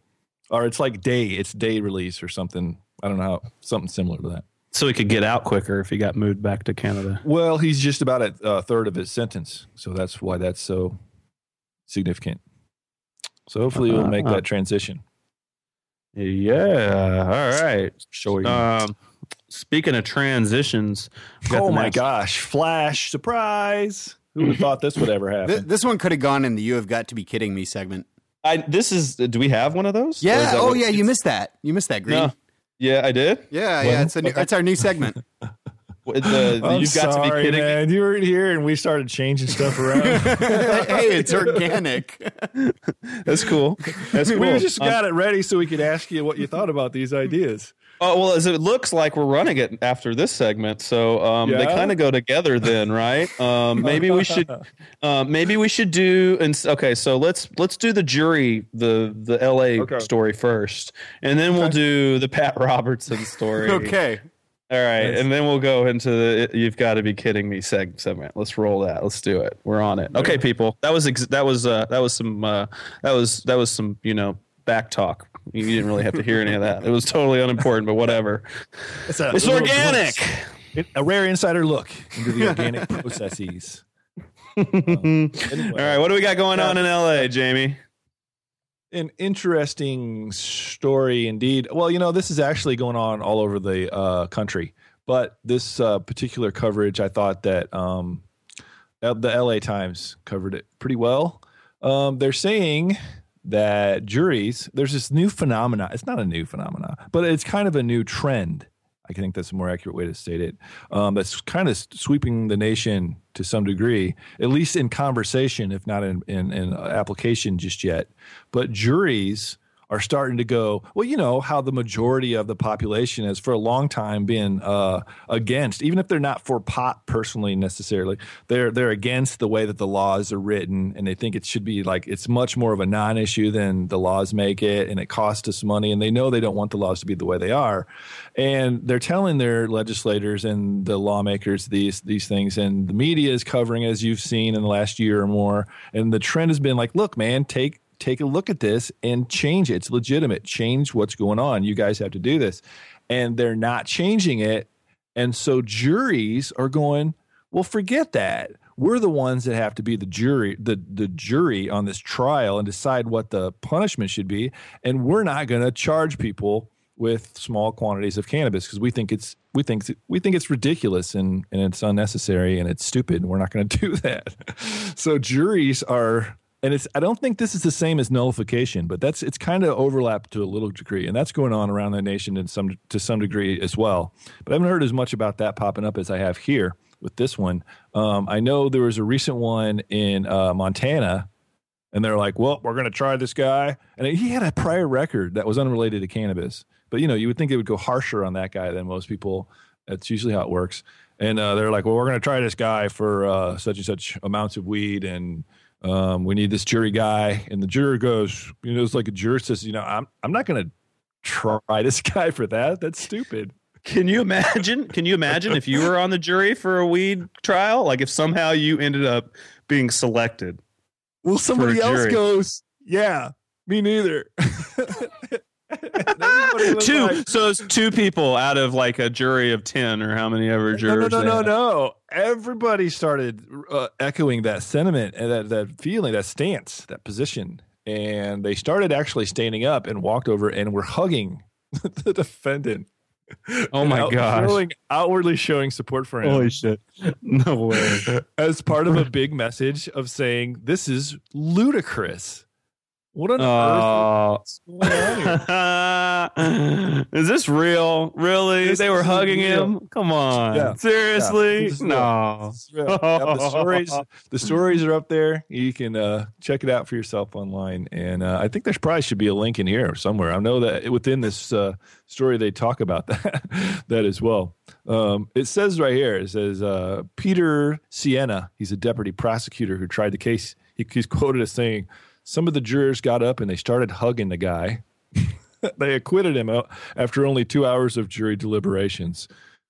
And they found 25 pounds of cannabis and 25 pounds of plants in his house. So it wasn't like a quarter ounce or something.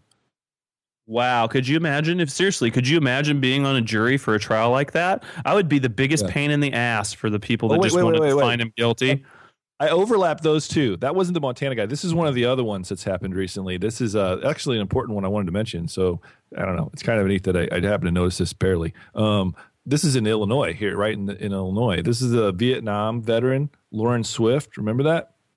Said he uses cannabis to relieve pain and post-traumatic stress. He was charged in LaSalle County. Police found 25 pounds of marijuana and 50 pounds of marijuana plants in his home.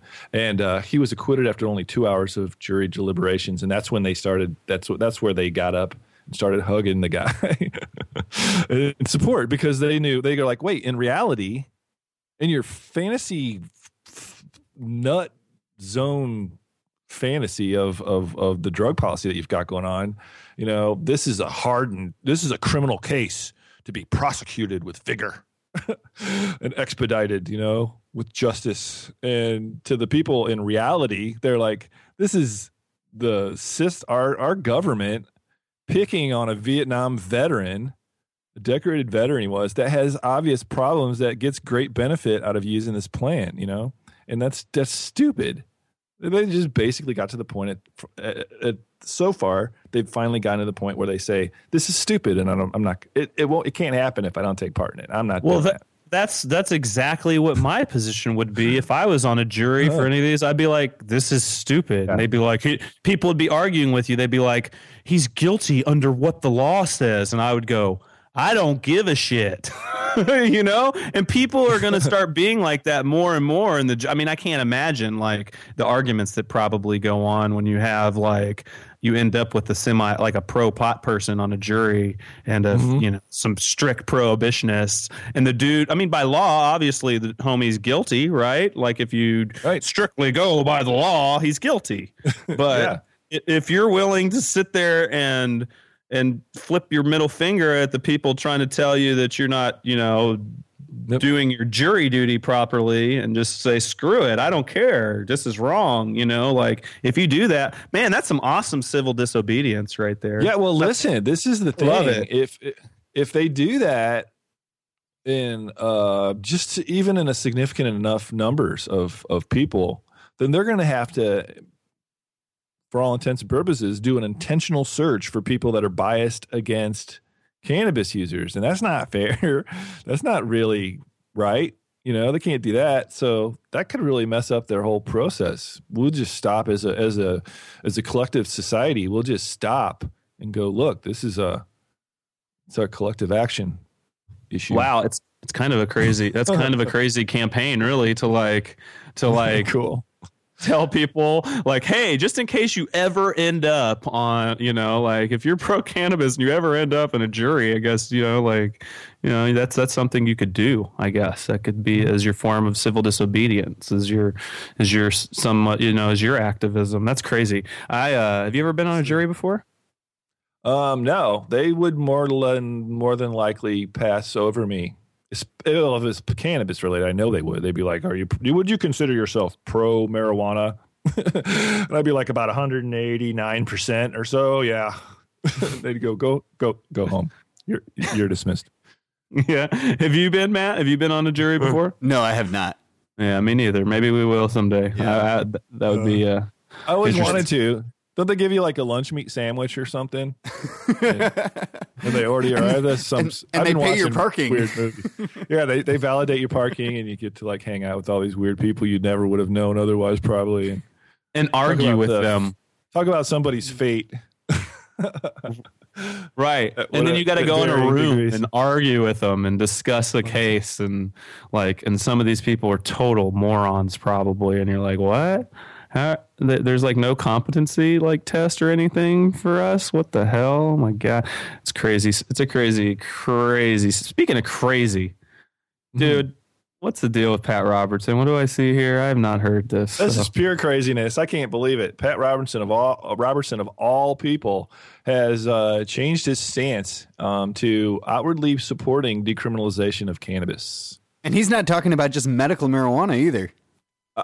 He's talking about stop incarcerating people for using their connection with cannabis. Whoa. Using it medically, without, recreationally, whatever. Wow. Who's Pat Robertson for like people out of the U.S. who might not know? Oh, yeah. Pat Robertson. He's an evangelist, a crazy television, huge, like, he's from Georgia, but he's almost like a Hollywood type Christian, like big time, reaches millions of people in the U.S. and around the world, and he's all about Jesus and super social conservative. He is also the founder of the 700 Club, and amazingly as it may be, he's came into favor of legalizing cannabis. Crazy. Come on, he can deal with the hit. I thought he was a hippie hater, and amongst many other types of people that aren't like him. I thought so. I guess maybe he still is. I don't know. It's going to be kind of a weird thing for him. I don't know how this even happened. He said, "This is what he said." We have a clip. But there's something else we've got to recognize. We're locking up people that take a couple of puffs of marijuana, and the next thing you know, they got 10 years. They've got mandatory sentences, and these judges just say, they throw up their hands and say, there's nothing we can do. There's mandatory sentences. We've got to take a look at what we're considering crimes, and that's one of them. I mean, I'm not exactly for the use of drugs. Don't get me wrong, but I just believe that criminalizing marijuana, criminalizing the possession of a few ounces of pot and that kind of thing, I mean, it's costing us a fortune, and it's ruining young people. Young people go into prisons, they go in as youths, and they come out as hardened criminals, and that's not a good thing. Exactly. Stunned. I'm like tingling over here. It's about time, Pat Robertson. I think I'm gonna cry, dude. Like my eyes are watering and stuff. This is amazing moment. I think I need to go have a moment with Jesus sometime soon. Could be very important. That the first you heard of that? I can't believe that. He said a few ounces. Yeah, it's more. It's better than California. And I have friends that voted no on Prop 19 and Pat Robertson. He said we need to reconsider what we look at as crimes, and that's one of them. I'm not for drugs, but I smoked some dope at one point. It ain't that bad. And my wife smokes it all the time because I stress her the fuck out. And right, I imagine. But it's amazing. He said that it's got to be a really big deal in politicians' campaigns, and I agree with him. He said they always come out with this thing, she's tough on crime and lock them up. And I think it's right. I don't agree with a lot of what the Christian Coalition says or stands behind, or our views are, who knows, all over the place. This is huge. Agreement, disagreement. But yeah, this is huge, right? I mean, if this affects his constituency, that's a big chunk of people that we've always considered strict prohibitionists. Yeah. Well, okay, you'll be very interested in this part then. His co-host added that the success of religious-run dormitories for drug and alcohol cessation therapy present an opportunity for faith-based communities to lead the way on drug law reforms. So they have a notion to get involved with drug law reform, it sounds to me. And yeah, just like you're saying, that's big people. It's huge. That's off of that Bush era faith-based stuff, right? I don't understand the full nitty-gritty breakdown on all that jive, but I know that it's some heavy stuff with the. So it sounds like they might want to profit off of off of this through like doing counseling and stuff. Is that what that kind of was pointing to? Is that what you got from that? You know what? I don't know. That's an interesting read. What their motivation is here. You know, I mean, they say what they say, but I mean, this is all really fresh and new and completely opposite of what anybody would ever expect from this individual. So, or, you know, this whole, I mean, he's the founder of the Christian Coalition. You know, that's not to say anything about a religious belief or, you know, Christianity, but the Christian Coalition is an extremist. It's a extreme right Christian organization. And yeah, I don't know. So I don't know. Call me skeptical, cynical, whatever. I don't know.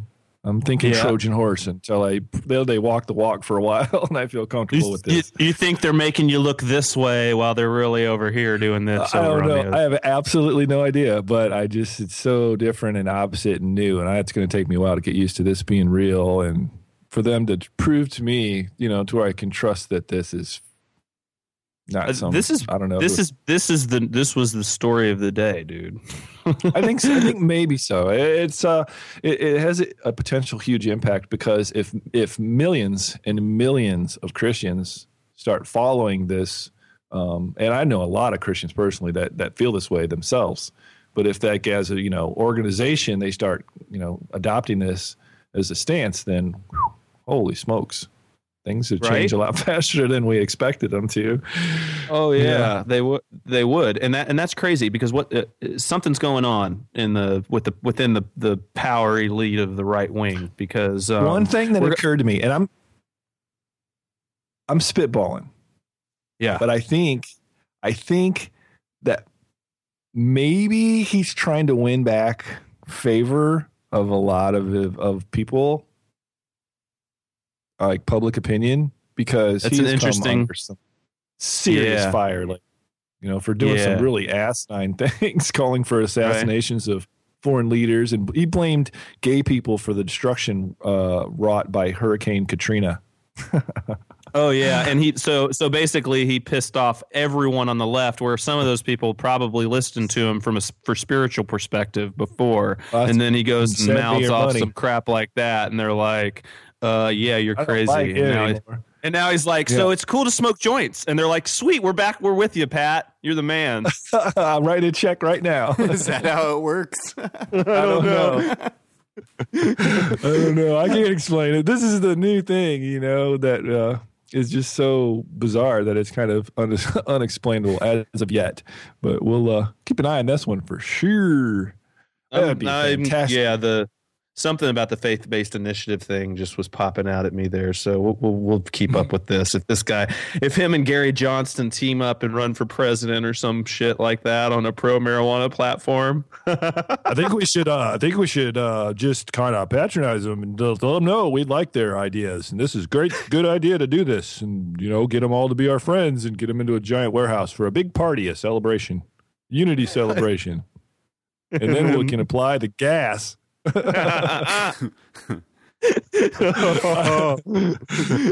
pay-per-view. Who knows? Oh, right now, you've got to be kidding me. You've got to be kidding me, dude. You got to be kidding me. That is crazy.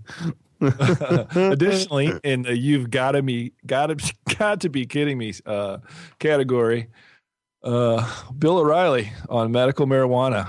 I can't imagine. Bill. Yeah, it's actually not that surprising when you think about it. But so he's talking about how good it is, right? Yeah. Am I guessing right? It's my birthday. He has to speak positively about it. Let's let him speak for himself. If my pass works. He's got pretty music, at least. Hey. Medical marijuana, a ruse? Of course it is. Jarrow, Corpus Christi, Texas. Of course it's a ruse. Just go to Los Angeles, San Francisco, look at the ads for these places. and we sent our producer in. He got nothing wrong with him. He paid the $200 to the alleged doctor. He got the script. Come on. Hater. Of course, it's a ruse. They got the little pill you give you if you have stuff. No, I gotta smoke it. All right. Now, I don't want to be heartless to people with glaucoma, and if it helps them, a regular doctor should write the prescription. It should be available. So let's be reasonable about it. But have some guy named Lenny running the clinic. You know what I'm talking about here? And the bad thing is that the hardcore drug addicts, the meth heads, the coke heads, and the heroin people, they go in and they get this marijuana and they sell it to kids because the kids can't get the medical marijuana. And that funds their hard drug habit. We saw that in San Francisco on a big scandal. Big scandal! It's a big scale. A big scandal. Bill O'Reilly's been hitting the nutmeg. Hey, Bill, get off the nutmeg, dude. That's not even right. Come on. I wonder how much booze he consumes. He's probably a sober guy. Say, didn't it sound like he was kind of had a couple drinks? High? Back I think he was high, dude. No, I bet he's the kind of guy that has a few drinks. Maybe definitely after the show and maybe before. Of a certain type too. He's got a certain flavor, a certain age. Scotch. Lenny. Yeah. He's got a problem with Lenny. He had something happen. Get out of the right class. And he smokes a cigarette or something. Yeah, I wonder what Lenny did to him. You guys have seen that clip from early in his career, where he's like, "We'll do it live," and he just goes crazy on the set. Have you guys seen that? I haven't seen that. You'll have to look that one up. It's hilarious. But he has a temper that he could address a little bit. He might come across as a friendlier kind of guy. Hey, I didn't know that hardcore drug addicts were selling weed to kids. That's how they fund their habit. Didn't you know that? I did not know that. So okay, so they go as a go. medical marijuana patient. So they go and they buy weed at a dispensary. They buy an eighth for $50, and they hang out in front of the high school and wait. And they sell for $60 because all the high school kids have $60 and $80 to buy weed from the crack. Well, no, even if they addict. do, all they made was $10. I mean, how many sales do they got to make? You can get crack for $10. I'm sorry. I'm with you. Do you understand what I'm saying? It's not a very efficient business model. I mean, they are crackheads and all, but I mean, I don't know. It sounds like a lot of work. I didn't know they like to work. I thought that was the problem, so. It may just be a little bit of a Bill O'Reilly figment of his imagination model too. No, it happened in San Francisco. There was a thing. Saw it in a huge scandal, right? A huge scandal. Yeah. There's these organized webs of crackheads that communicate efficiently through like a pyramid scheme, and they sell weed that they bought for a high retail price, super high retail price for a higher retail price. And they do this so efficiently. They do it so efficiently. Right. It's that business model sucks. Sorry. Maybe the security guards at the schools should just not let the crackheads hang around the schools too much either. I don't know. They're kind of easy to pick out too, So I don't know, Bill. Sorry, dude. Yeah. That's enough ink for Bill. Yeah. What you got here, Jamie? A note to self. Well, note to self. Never, ever, under most any circumstances I can imagine, should you mail 80 pounds of pot to yourself at your own house. As Walter, I don't know how you say his last name, Kwiatek, I believe, of Cloverdale, California did. He sent it to Elgin, Illinois. And South Elgin police said Thursday that they intercepted a shipment of marijuana weighing 82 pounds. And they said it has a street value of $470,000. Surprised he didn't say $16 million. But so he mailed himself a pretty significant stash of weed. I wonder if he'd ever gotten away with it before. For him, let's hope so. But it's so serious, man. 82 pounds. If found guilty of one of the more serious charges he's facing for this, he could spend the next 6 to 30 years in prison. for weed. So that's ridiculous. But I mean, that should be a kind of, I don't know if I would say intelligent, but it should be kind of I guess, an intelligent option if you have difficulty getting the 82 pounds of weed that you own to your other place you want to go to. It makes sense. It's smart to, if you can swing the shipping, it's smart to ship it out to yourself, right? That's what it should be. It shouldn't be now you're going to have a pending life. I mean, what is he? 69 years old. So 30 years would pretty much take care of the rest of his life. Maybe the jury will there'll be a couple of, pro-pot assholes in the jury. I'm not charging him for this. They'll just be like, dude's 70 years old. What are you going to do? Put him in jail for, not even going to make it that long, maybe. So, yeah, no, I vote no on this. Vote no on throwing this guy in jail in case you end up on the jury, people. Oh, right. Man. Do it. Hey, so, all right. So this is a sports cannabis thing. The story that is inspiring this is titled, If Pot is So Bad, Then How Can You Explain Michael Phelps, for instance, or... If you really go down the list, if no one knows who Michael Phelps is, he's the most decorated U.S. Olympian of all time. He's won more gold medals period than a lot of small countries have in their whole careers in the Olympics. So, respect. He's the man, and he takes a bong load every once in a while, and he's been criticized for it. And you can just run him off as far as athletes go. There's a lot of athletes.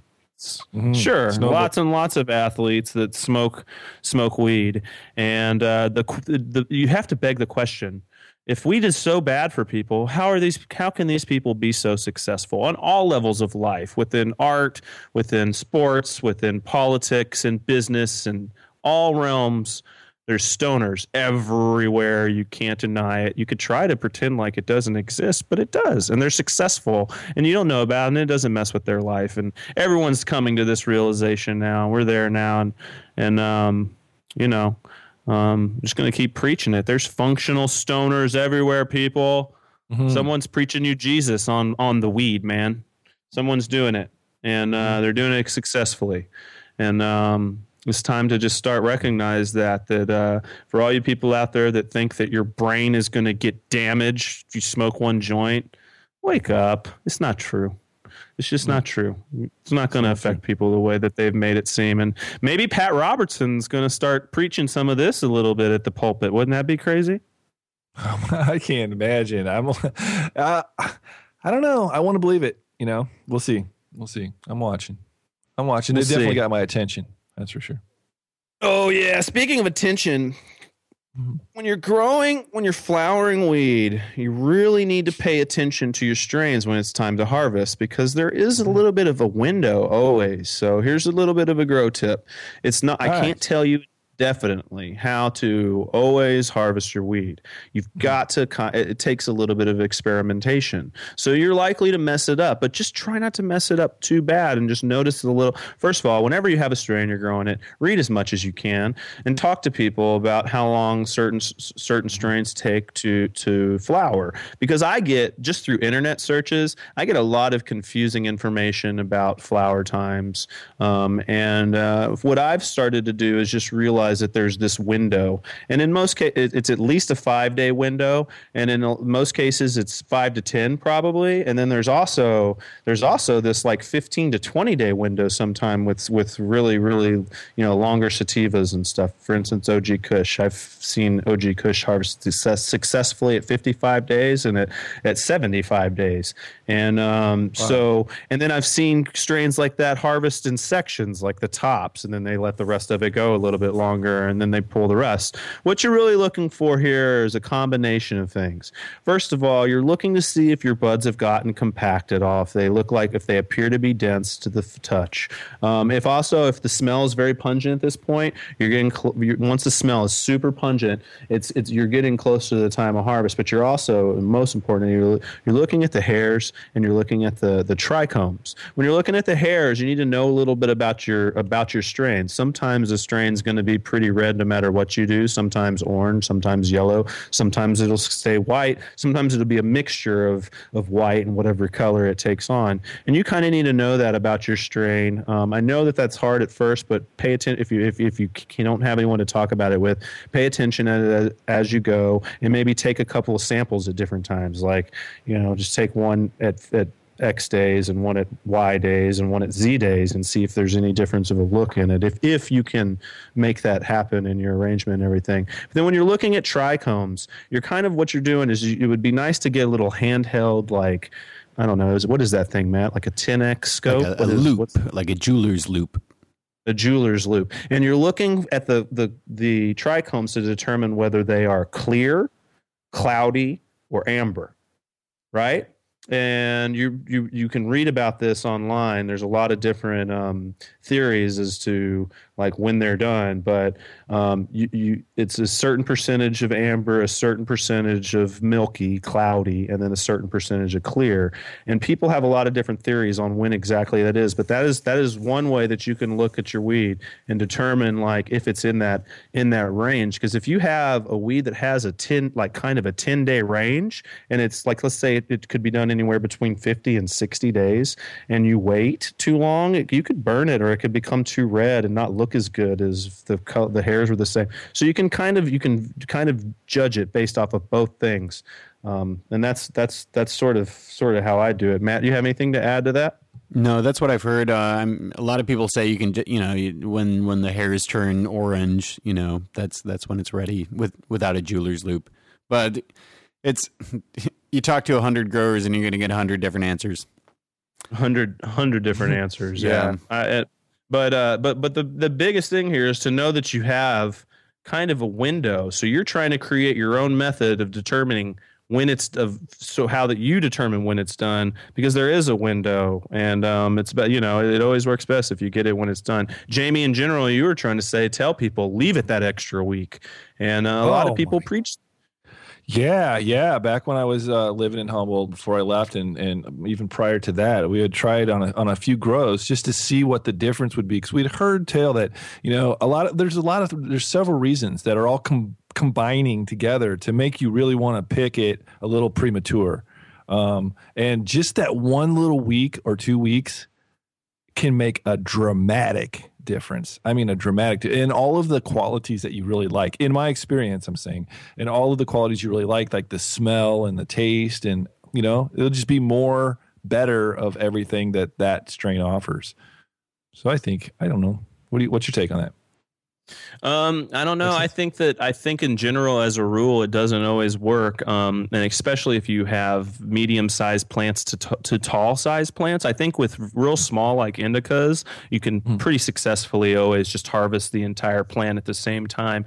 But I'm kind of really becoming a fan of taking we harvested the plant at the same time, but we would let some plants go a little bit longer, You'd let some of right, and that's what I'm getting at. Is I like the idea of kind of doing both. Because the tops to me always look done sooner, and I'm like, man, the tops look done, but the rest doesn't look done. Well, I think that's kind of like, because on medium to like large size plants, like the tops are kind of done, and you can harvest those at near the beginning of the harvest window, and then you can even like pull your lights down and let the rest go a little bit longer and harvest the rest at the end of the harvest window. And I don't know, I've seen pretty good results with that. So that's kind of how I feel. But yeah, if you're taking those indicas all at once, that's a different thing. Like, and it'd be a hard decision to make. It's just kind of depending on, well, does it look like they're swelling more? Does it look, are you getting a change is it just, they just getting dusted with crystals at the end? I mean, there's so much to look into. You're trying to harvest stuff. The strains where you said that was like a 20-day window. So a question I would have is how much variance is there in the quality and the different, aspects of the plant whenever, within that 20-day window? I've seen amazing 60-day OG Kush, and I've seen amazing 70-day OG Kush. So it can be done super, super awesome by either method. I think it's just a matter of them pulling it when it was really ready to go. So, I mean, The best OG I've ever seen, though, is they've let it go the longest. So that I would have to say that, like, as far as the 70 days, they let it go 70 days, and it's the chunkiest, biggest, best I'd ever seen. So, yeah. I don't know. Awesome, so man. that kind of points towards what you were saying. Letting it go could give you those results. Yeah, not too much. There's you can watch the trichomes, I believe, and as they start clouding, once they start breaking down, that's when that's the initial point of breakdown, and that's when it's just going to degrade more. So that's generally a rule of thumb I've heard. I don't know. You don't want to go. You don't want it to go until they're all amber. That's not good. So you want it to be a mixture of clear, milky, and amber, and you need to find the right mixture for your type or whatever, and you're growing with it. So excellent. But good advice. Most people don't put that much work into it. But if you do, you might figure out a little something spectacular about your particular strain. So good luck in the garden, everybody. We got some spotlight, activist spotlight going on. What's up here? Yeah, we're not really going to talk about this too much. I just wanted to put it up here as usual. As always, if you're hearing this, then you can access this on our website. Providing the World Wide Web didn't break or some dramatic thing. This is Radical Russ Belville. We talk about him all the time, from Normal, the activist from Normal. He's got a radio show and or a podcast, I believe, and a couple of other things that he's involved in. But he did this medical marijuana roundup, and it has a bunch of different pop-ups, like pop-up maps and visual aids, I guess you would call them. And it just outlines all the various medical marijuana trends. Let me see, there's one here, medical marijuana states, and it says it has colored the ones that have medical bills in 2009 or 2010. There's another one at the bottom, marijuana law reform in the United States as of November 2010, and it has all the color-coded stuff and all the various details about the different states and their status. So, just some useful stuff. I wanted to mention it really quick and let you know that that's up there. You can take a look at that if you have not seen it yet. So, I like to have Radical Russ on our program. Check it. Yeah, that'd be cool. Yeah, Matt, you met him, right?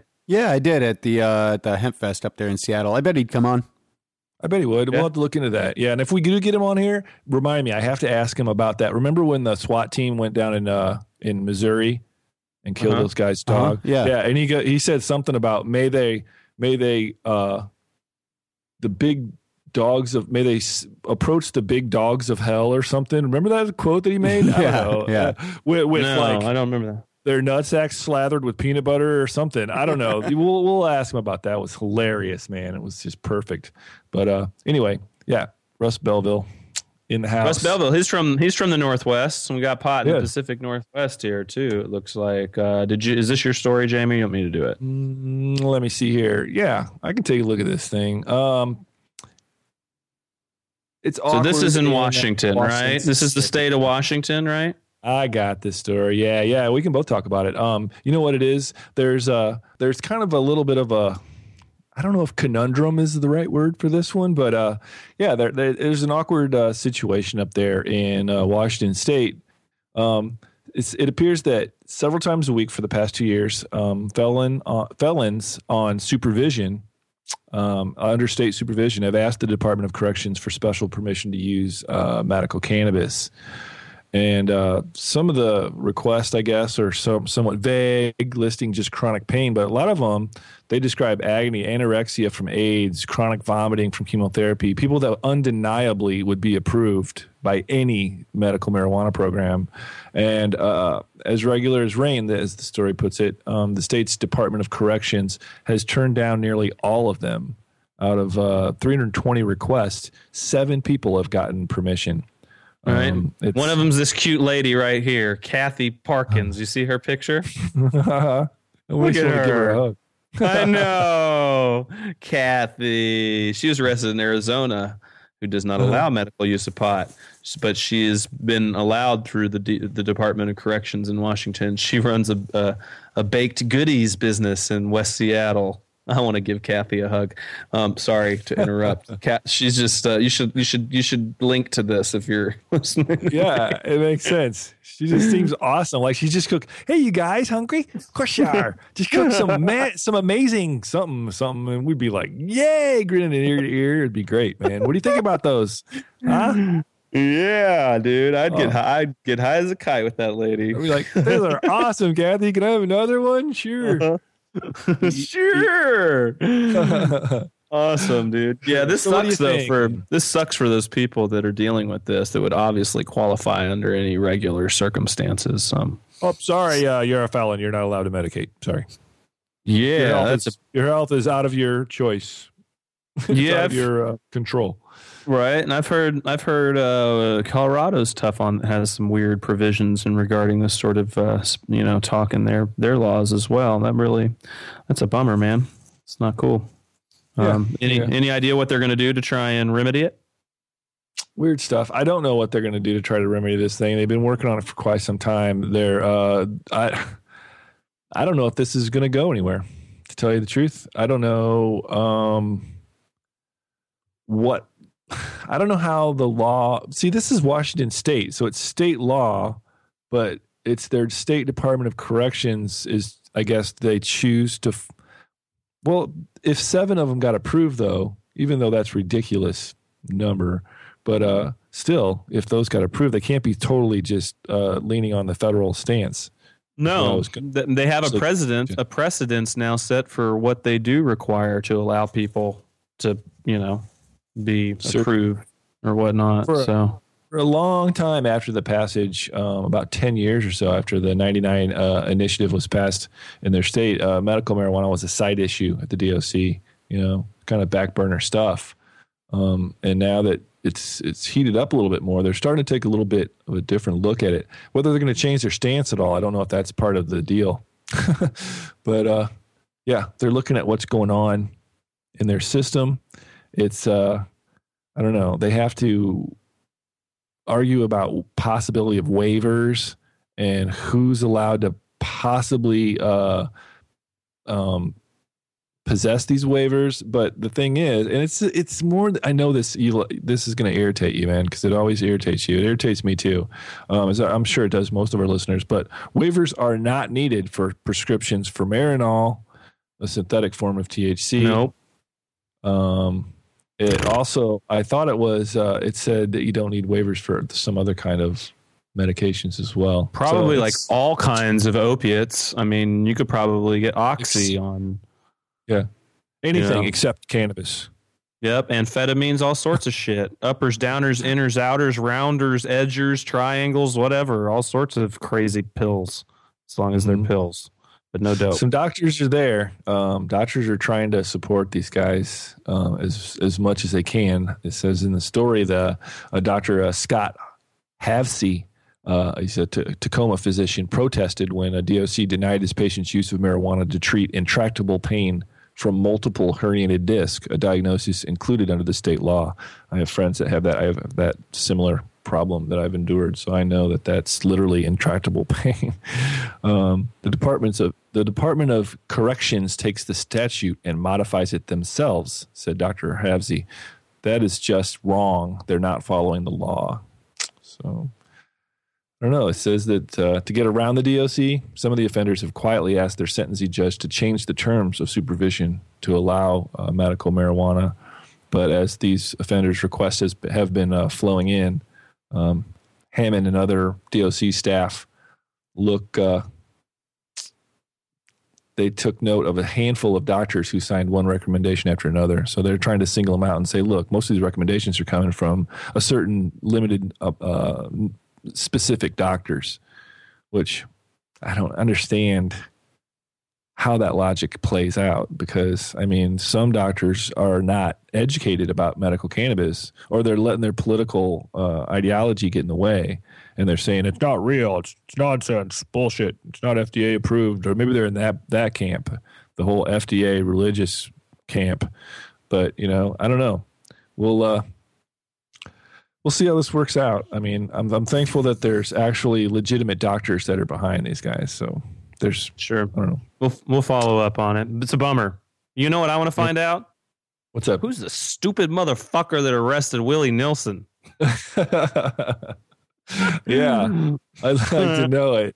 I'd like to know it. We got him. We got his name. It's readily available. I could probably call it up. I think in some of our shows we've linked to, he was listed in there, so should be easy. Open. All right, it's time for your Rocky Mountain High. Take it away. What we got a clip. Looks like something going on. Medical marijuana community responds to proposed changes. Yeah, apparently there are 19 proposed changes to the medical marijuana law in Montana. Wow, this is a Montana story. That would have been yes. Okay. Did a little rearranging and stuffed the Montana in with the Rocky Mountain thing. Okay. It needs to just be titled then so that people know it's a Montana story. I guess the top one. We're looking at that one, right? The clip. Yeah, totally. Cool. Here it is. The marijuana community is responding to newly proposed regulations. The Montana legislature's website lists 19 bills proposing changes to the state's medical marijuana law. A spokesperson for a group that represents caregivers in the state says he's encouraged by much of that content and believes smart regulation would help the industry. Billings caregiver Mark Higgins says compromise will be key. What they have to understand is that this is an industry that, for the most part, is still federally illegal, and that you have to be willing to work with, give and take a little bit. A bill proposed by State Senator Jeff Essman of Billings would change the application process for those intending to use medical marijuana for chronic pain. The legislature will consider all those proposals when it convenes January 3rd. Hey, that's tomorrow. That's a lot. Yeah, a lot's going on tomorrow. That's a lot of changes. Wow. They're, they got, I mean, remember when we first started the show and it was all crazy news from Montana? Like people were getting like firebombed and like, beat up and stuff for being pro pot. What happened to all that? Did it stop? I think some people said, wait, stop, wait. Yeah. Everybody just hold on. Wait, just chill. Relax. Here. Try this. Let's start. Relax. Yeah, let's start over. Yeah. Try this. It's good. I think that's kind of how it worked out. We've got to get a handle on this. Well, you were saying earlier, Jamie, about the jurors in Montana. Yeah. We got Missoula, Montana is where the Montana one. Yeah, we got I don't know who this guy is, but he's talking about it. You guys want to hear this clip? Oh, sure. I totally do. Yeah. Oh, this is one of those jurors. Yeah. Hey, I totally do, so we have to, because you know why? It's your birthday.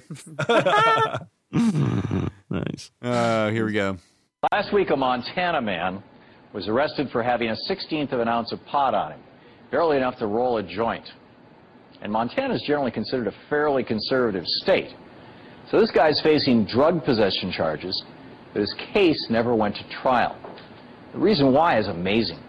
The judge in the case could not seat a jury willing to convict the man. In pretrial interviews, this is before people knew who he was, what the crime was, how much pot he had, anything. One potential juror after another, one after another, said they would not be willing to find someone guilty for only having a few buds of marijuana in their possession. Eventually, because he couldn't find jurors, the judge was forced to call a recess, acknowledging there was no way he could put together a fair jury. During that recess, a plea deal was worked out, and the man essentially got off without admitting any guilt. The judge in this case, Dusty Deschamps, claimed that in his 30 years on the bench, 30 years on the bench, he'd never seen anything like it. I say, let's hope we continue to see more of the same. Mm-hmm. Amen. Me too. Wow. Love it. So so you can even just object prior to getting in there, being on the jury. Love it. That's great. That warms the cockles of my heart. Yes, it does for me Holiday too. Term for you. Is the Midwest is hopeful? Are we finding glimmers of hope in the Midwest today, or not quite? We're there's always hope. There's always hope. Okay. We try to keep that going. There's some weird stuff going on in the Midwest. This is an interesting story that I wanted to feature on here. There's been a new study released that said that 8th graders in Marion County, Indiana, and throughout the state of Indiana are more likely to smoke, drink, and use marijuana than their counterparts in the rest of the nation. Oh, yeah? Drug prevention experts they know the problem exists, but they don't really know why. And I just wanted to feature it on here on some really off-handed chance that one of them gets notion of our program, or I don't know, somehow, just to let them know, guys, or just to make my suggestion that maybe it has something to do with Indiana being the breeding ground for drug warriors, drug prohibition warriors like Mark Sauter. And perhaps that has something to do with what's wrong with their situation and their children that they're always spouting about saving.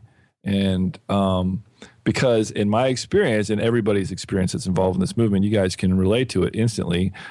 Anytime there's this draconian kind of attitudes, we get these sort of result or subsequent, ramifications.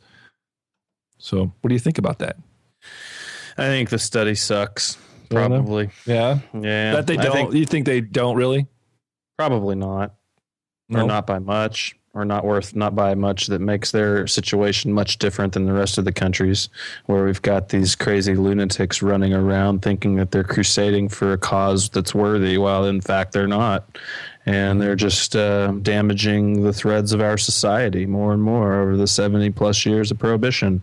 I don't know. It's just one of those stories where I'm like, whatever. I don't know what their reasoning is. Do they put out their own theory as to why they're more likely to do drugs than everybody else? Well, Randy Miller, the executive director of Drug Free Marion County, says, I quote, "I wish we had a better handle on some of the specific reasons. It'd make it easier for us to address and reduce it. That's part of the struggle. We don't know what the hell is going on," basically, is what he's saying. He said, while marijuana use in the age group has increased across the country, the numbers are dramatically higher in Indiana. But yeah, that's my take on it. I'm not trying to be sarcastic or negative. I mean, I literally believe that anytime there's that draconian attitude, and it's relatively prevalent in that state. It's pretty hardcore. And Mark Sauter was reelected over and over and over again for a reason. They very much support that kind of mindset and that attitude that he was bringing. Well, as we know now, pretending to bring in some cases. So it's interesting that they're reaping the negative results of that sort of mentality, drug war mentality, and they seem to be clueless that that's what's going on. They're clueless. They're clueless. Yeah. Constantly. The policies are so clueless, and we're so wrong-headed from the beginning. I mean, every state is making such tiny little incremental steps always towards making it better and loosening it, because at some point a ridiculous amount of cases start occurring where they're like, it's pushing the limit of they're figuring it out, but it's painful, man. It's painfully slow.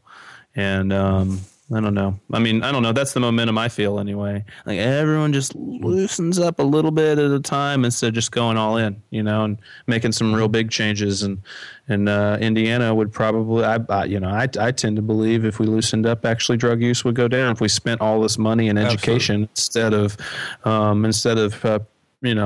prosecuting and jailing people. I think supplant that with maybe among other things, an honest discourse. You think? Yeah. One that teaches people about the cost and benefit of using drugs instead of just scaring the shit out of everyone and threatening to put everyone in jail. I mean, really and truly, when it comes down to it, the drug war is just a vehicle for the government to assault whatever culture they feel like assaulting and throw them in jail for the little bit of drug, because so many subcultures in the United States use drugs in one way or another, so they can go after whoever they want as long as we have this crazy drug.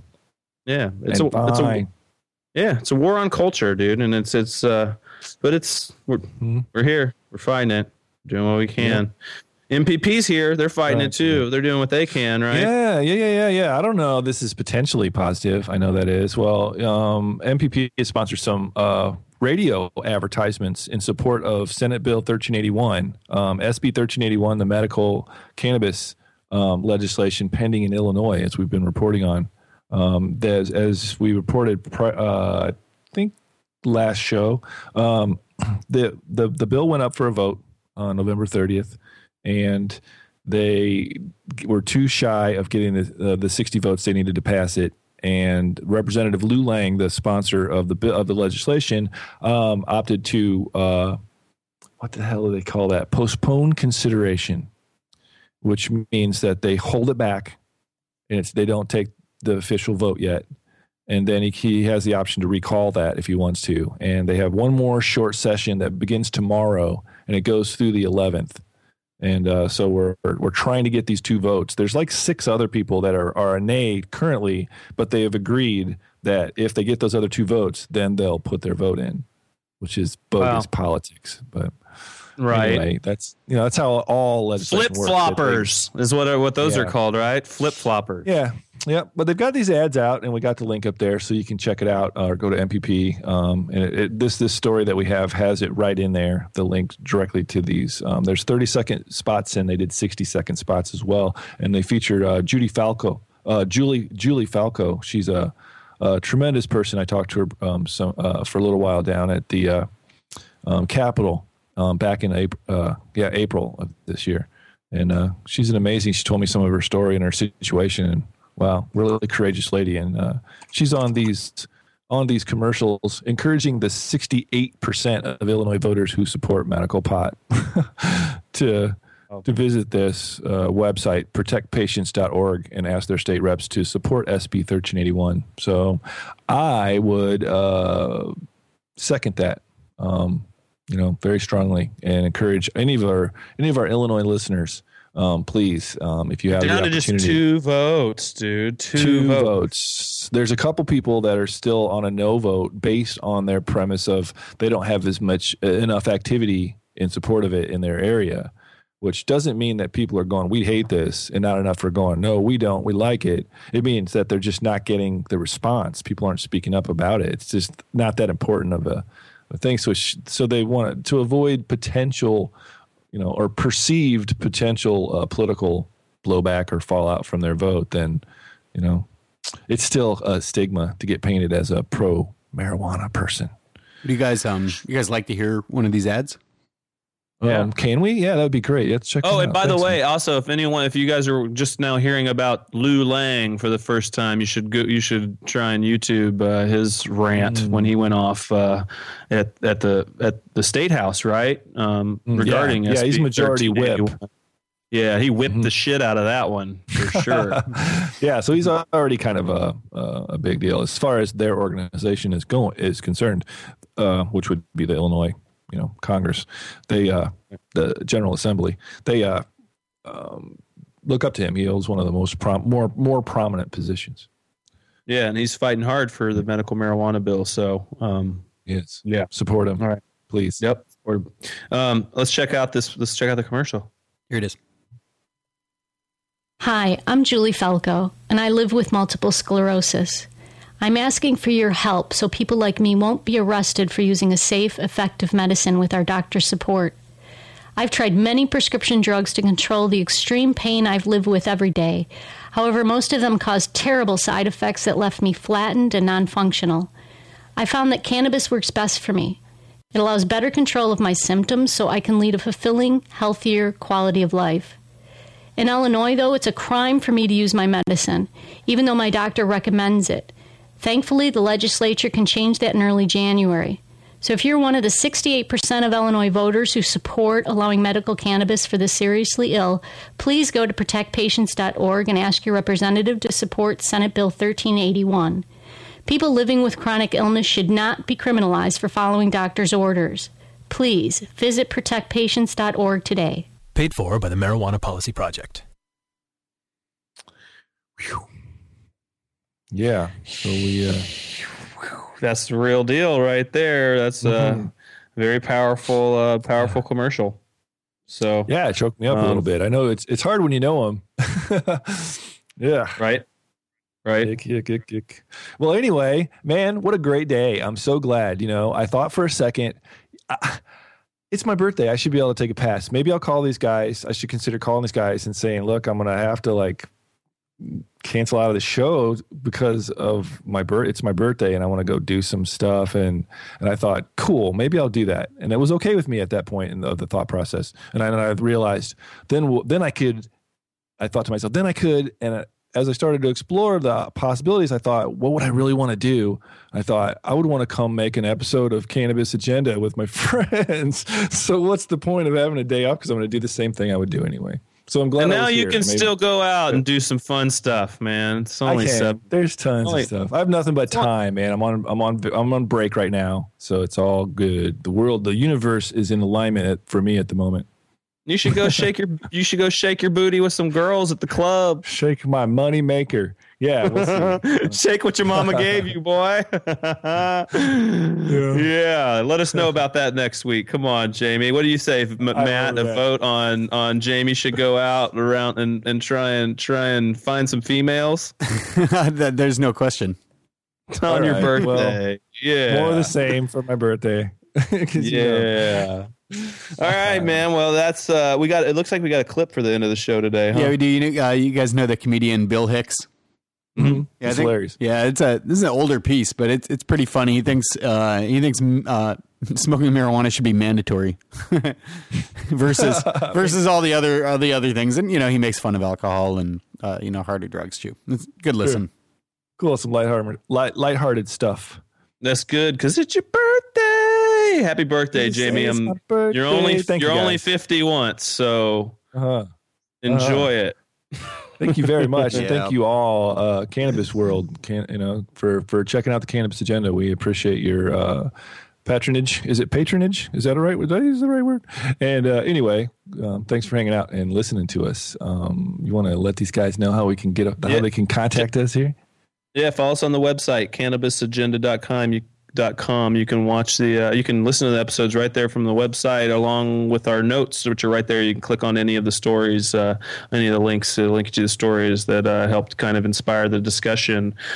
We'd love to hear back from you guys. Please email us, info@cannabisagenda.com. Criticisms, questions, comments, whatever, scoops for stories in your area. We'd love to hear from you. Give us a call, 707-654-CANN, CANN 2266. We're going to play you on the air if you leave a voicemail, unless you tell us not to.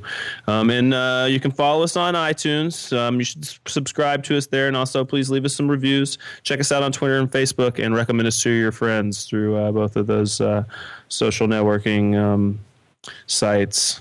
We appreciate you guys so much. Yeah. Thank you so much. We'll talk to you next week. Peace and pot. Absolutely. Yeah, love all you guys. And happy birthday, Jamie. Happy birthday! Thanks, guys. I love you guys. Hey, thanks, Brandy. Woo! You've been listening to the Cannabis Agenda, your weekly source for cannabis-related news and informed discussion. We podcast for an hour every Monday, covering topics related to cannabis legalization, medical marijuana, and market-related information. You can follow online with us at cannabisagenda.com.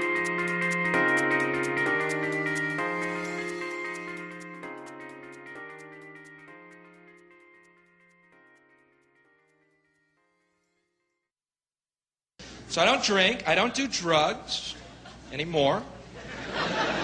I used to take drugs and I quit, but I'll tell you something, I have nothing against drugs whatsoever. That's kind of weird, huh? You never heard that one? Used to take drugs, quit, and have nothing against them. Wow, never heard that. Let's hear more.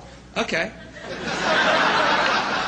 I'll tell you something else, and I know this is not a very popular idea. You don't hear it very often anymore, but it's the truth. I have taken drugs before, and I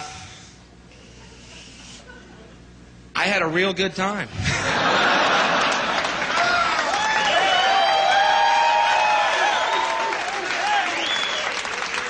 Sorry.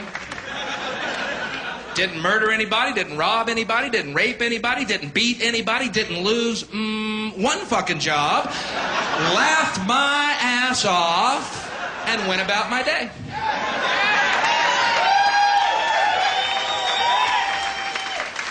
Sorry. Now, where's my commercial?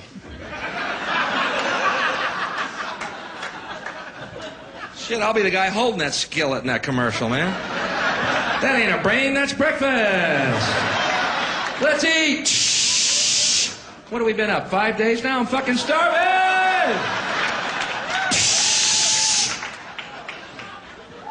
I find that commercial a tad insulting to my intelligence. You know the one, here's your brain. I've seen a lot of things on drugs, but I have never, ever, ever looked at an egg and thought it was a fucking brain, not once.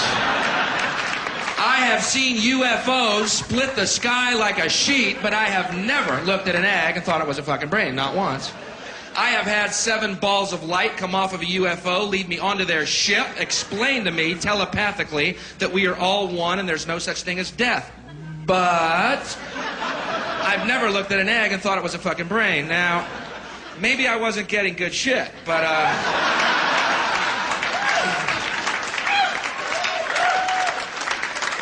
that's what I hate about the war on drugs. I'll be honest with you. It's what I can't stand is all day long we see those commercials. Here's your brain on drugs. Just say no. Why do you think they call it dope? And then the next commercial is this buzz for you. Come on, everybody. Let's be hypocritical bastards. It's okay to drink your drug. We meant those other drugs. Those untaxed drugs. Those are the ones that are bad for you.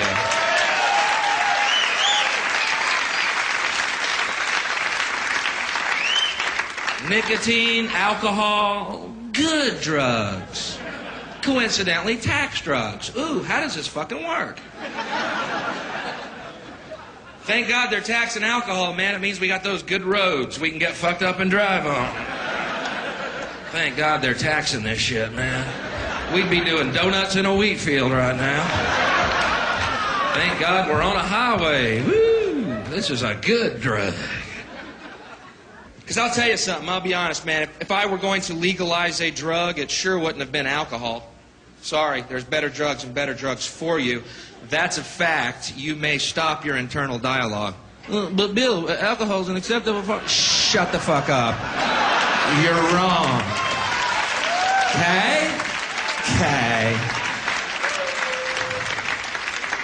Shit, man. Not only do I think marijuana should be legalized,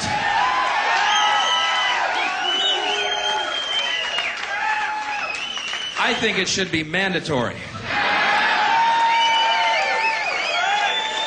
I'm a hardliner. Think about it, man. You get in traffic behind somebody.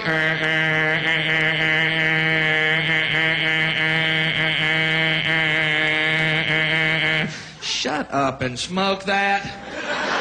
It's the law. Oh, sorry, I was taking life seriously.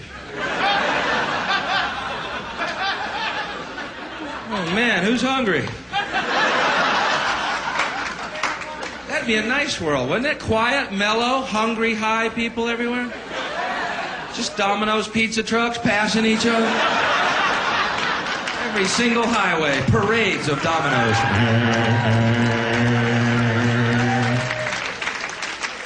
Let them get stuck in traffic. All our pizzas will be free. I'm a fucking dreamer, man. But I'm not the only one.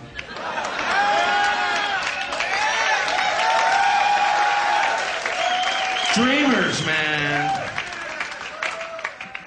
Pot is a better drug than alcohol. Fact. Fact. Stop your internal dialogue. But Bill, alcohol's... Shut up! You're wrong. Get over it. Okay? Okay. I'll prove it to you, man. You're at a ball game or a concert and someone's really violent and aggressive and obnoxious. Are they drunk or are they smoking pot? Which is it? They're drunk. I have never seen people on pot get in a fight because it is fucking impossible. Hey, buddy. Hey, what? Hey, hey.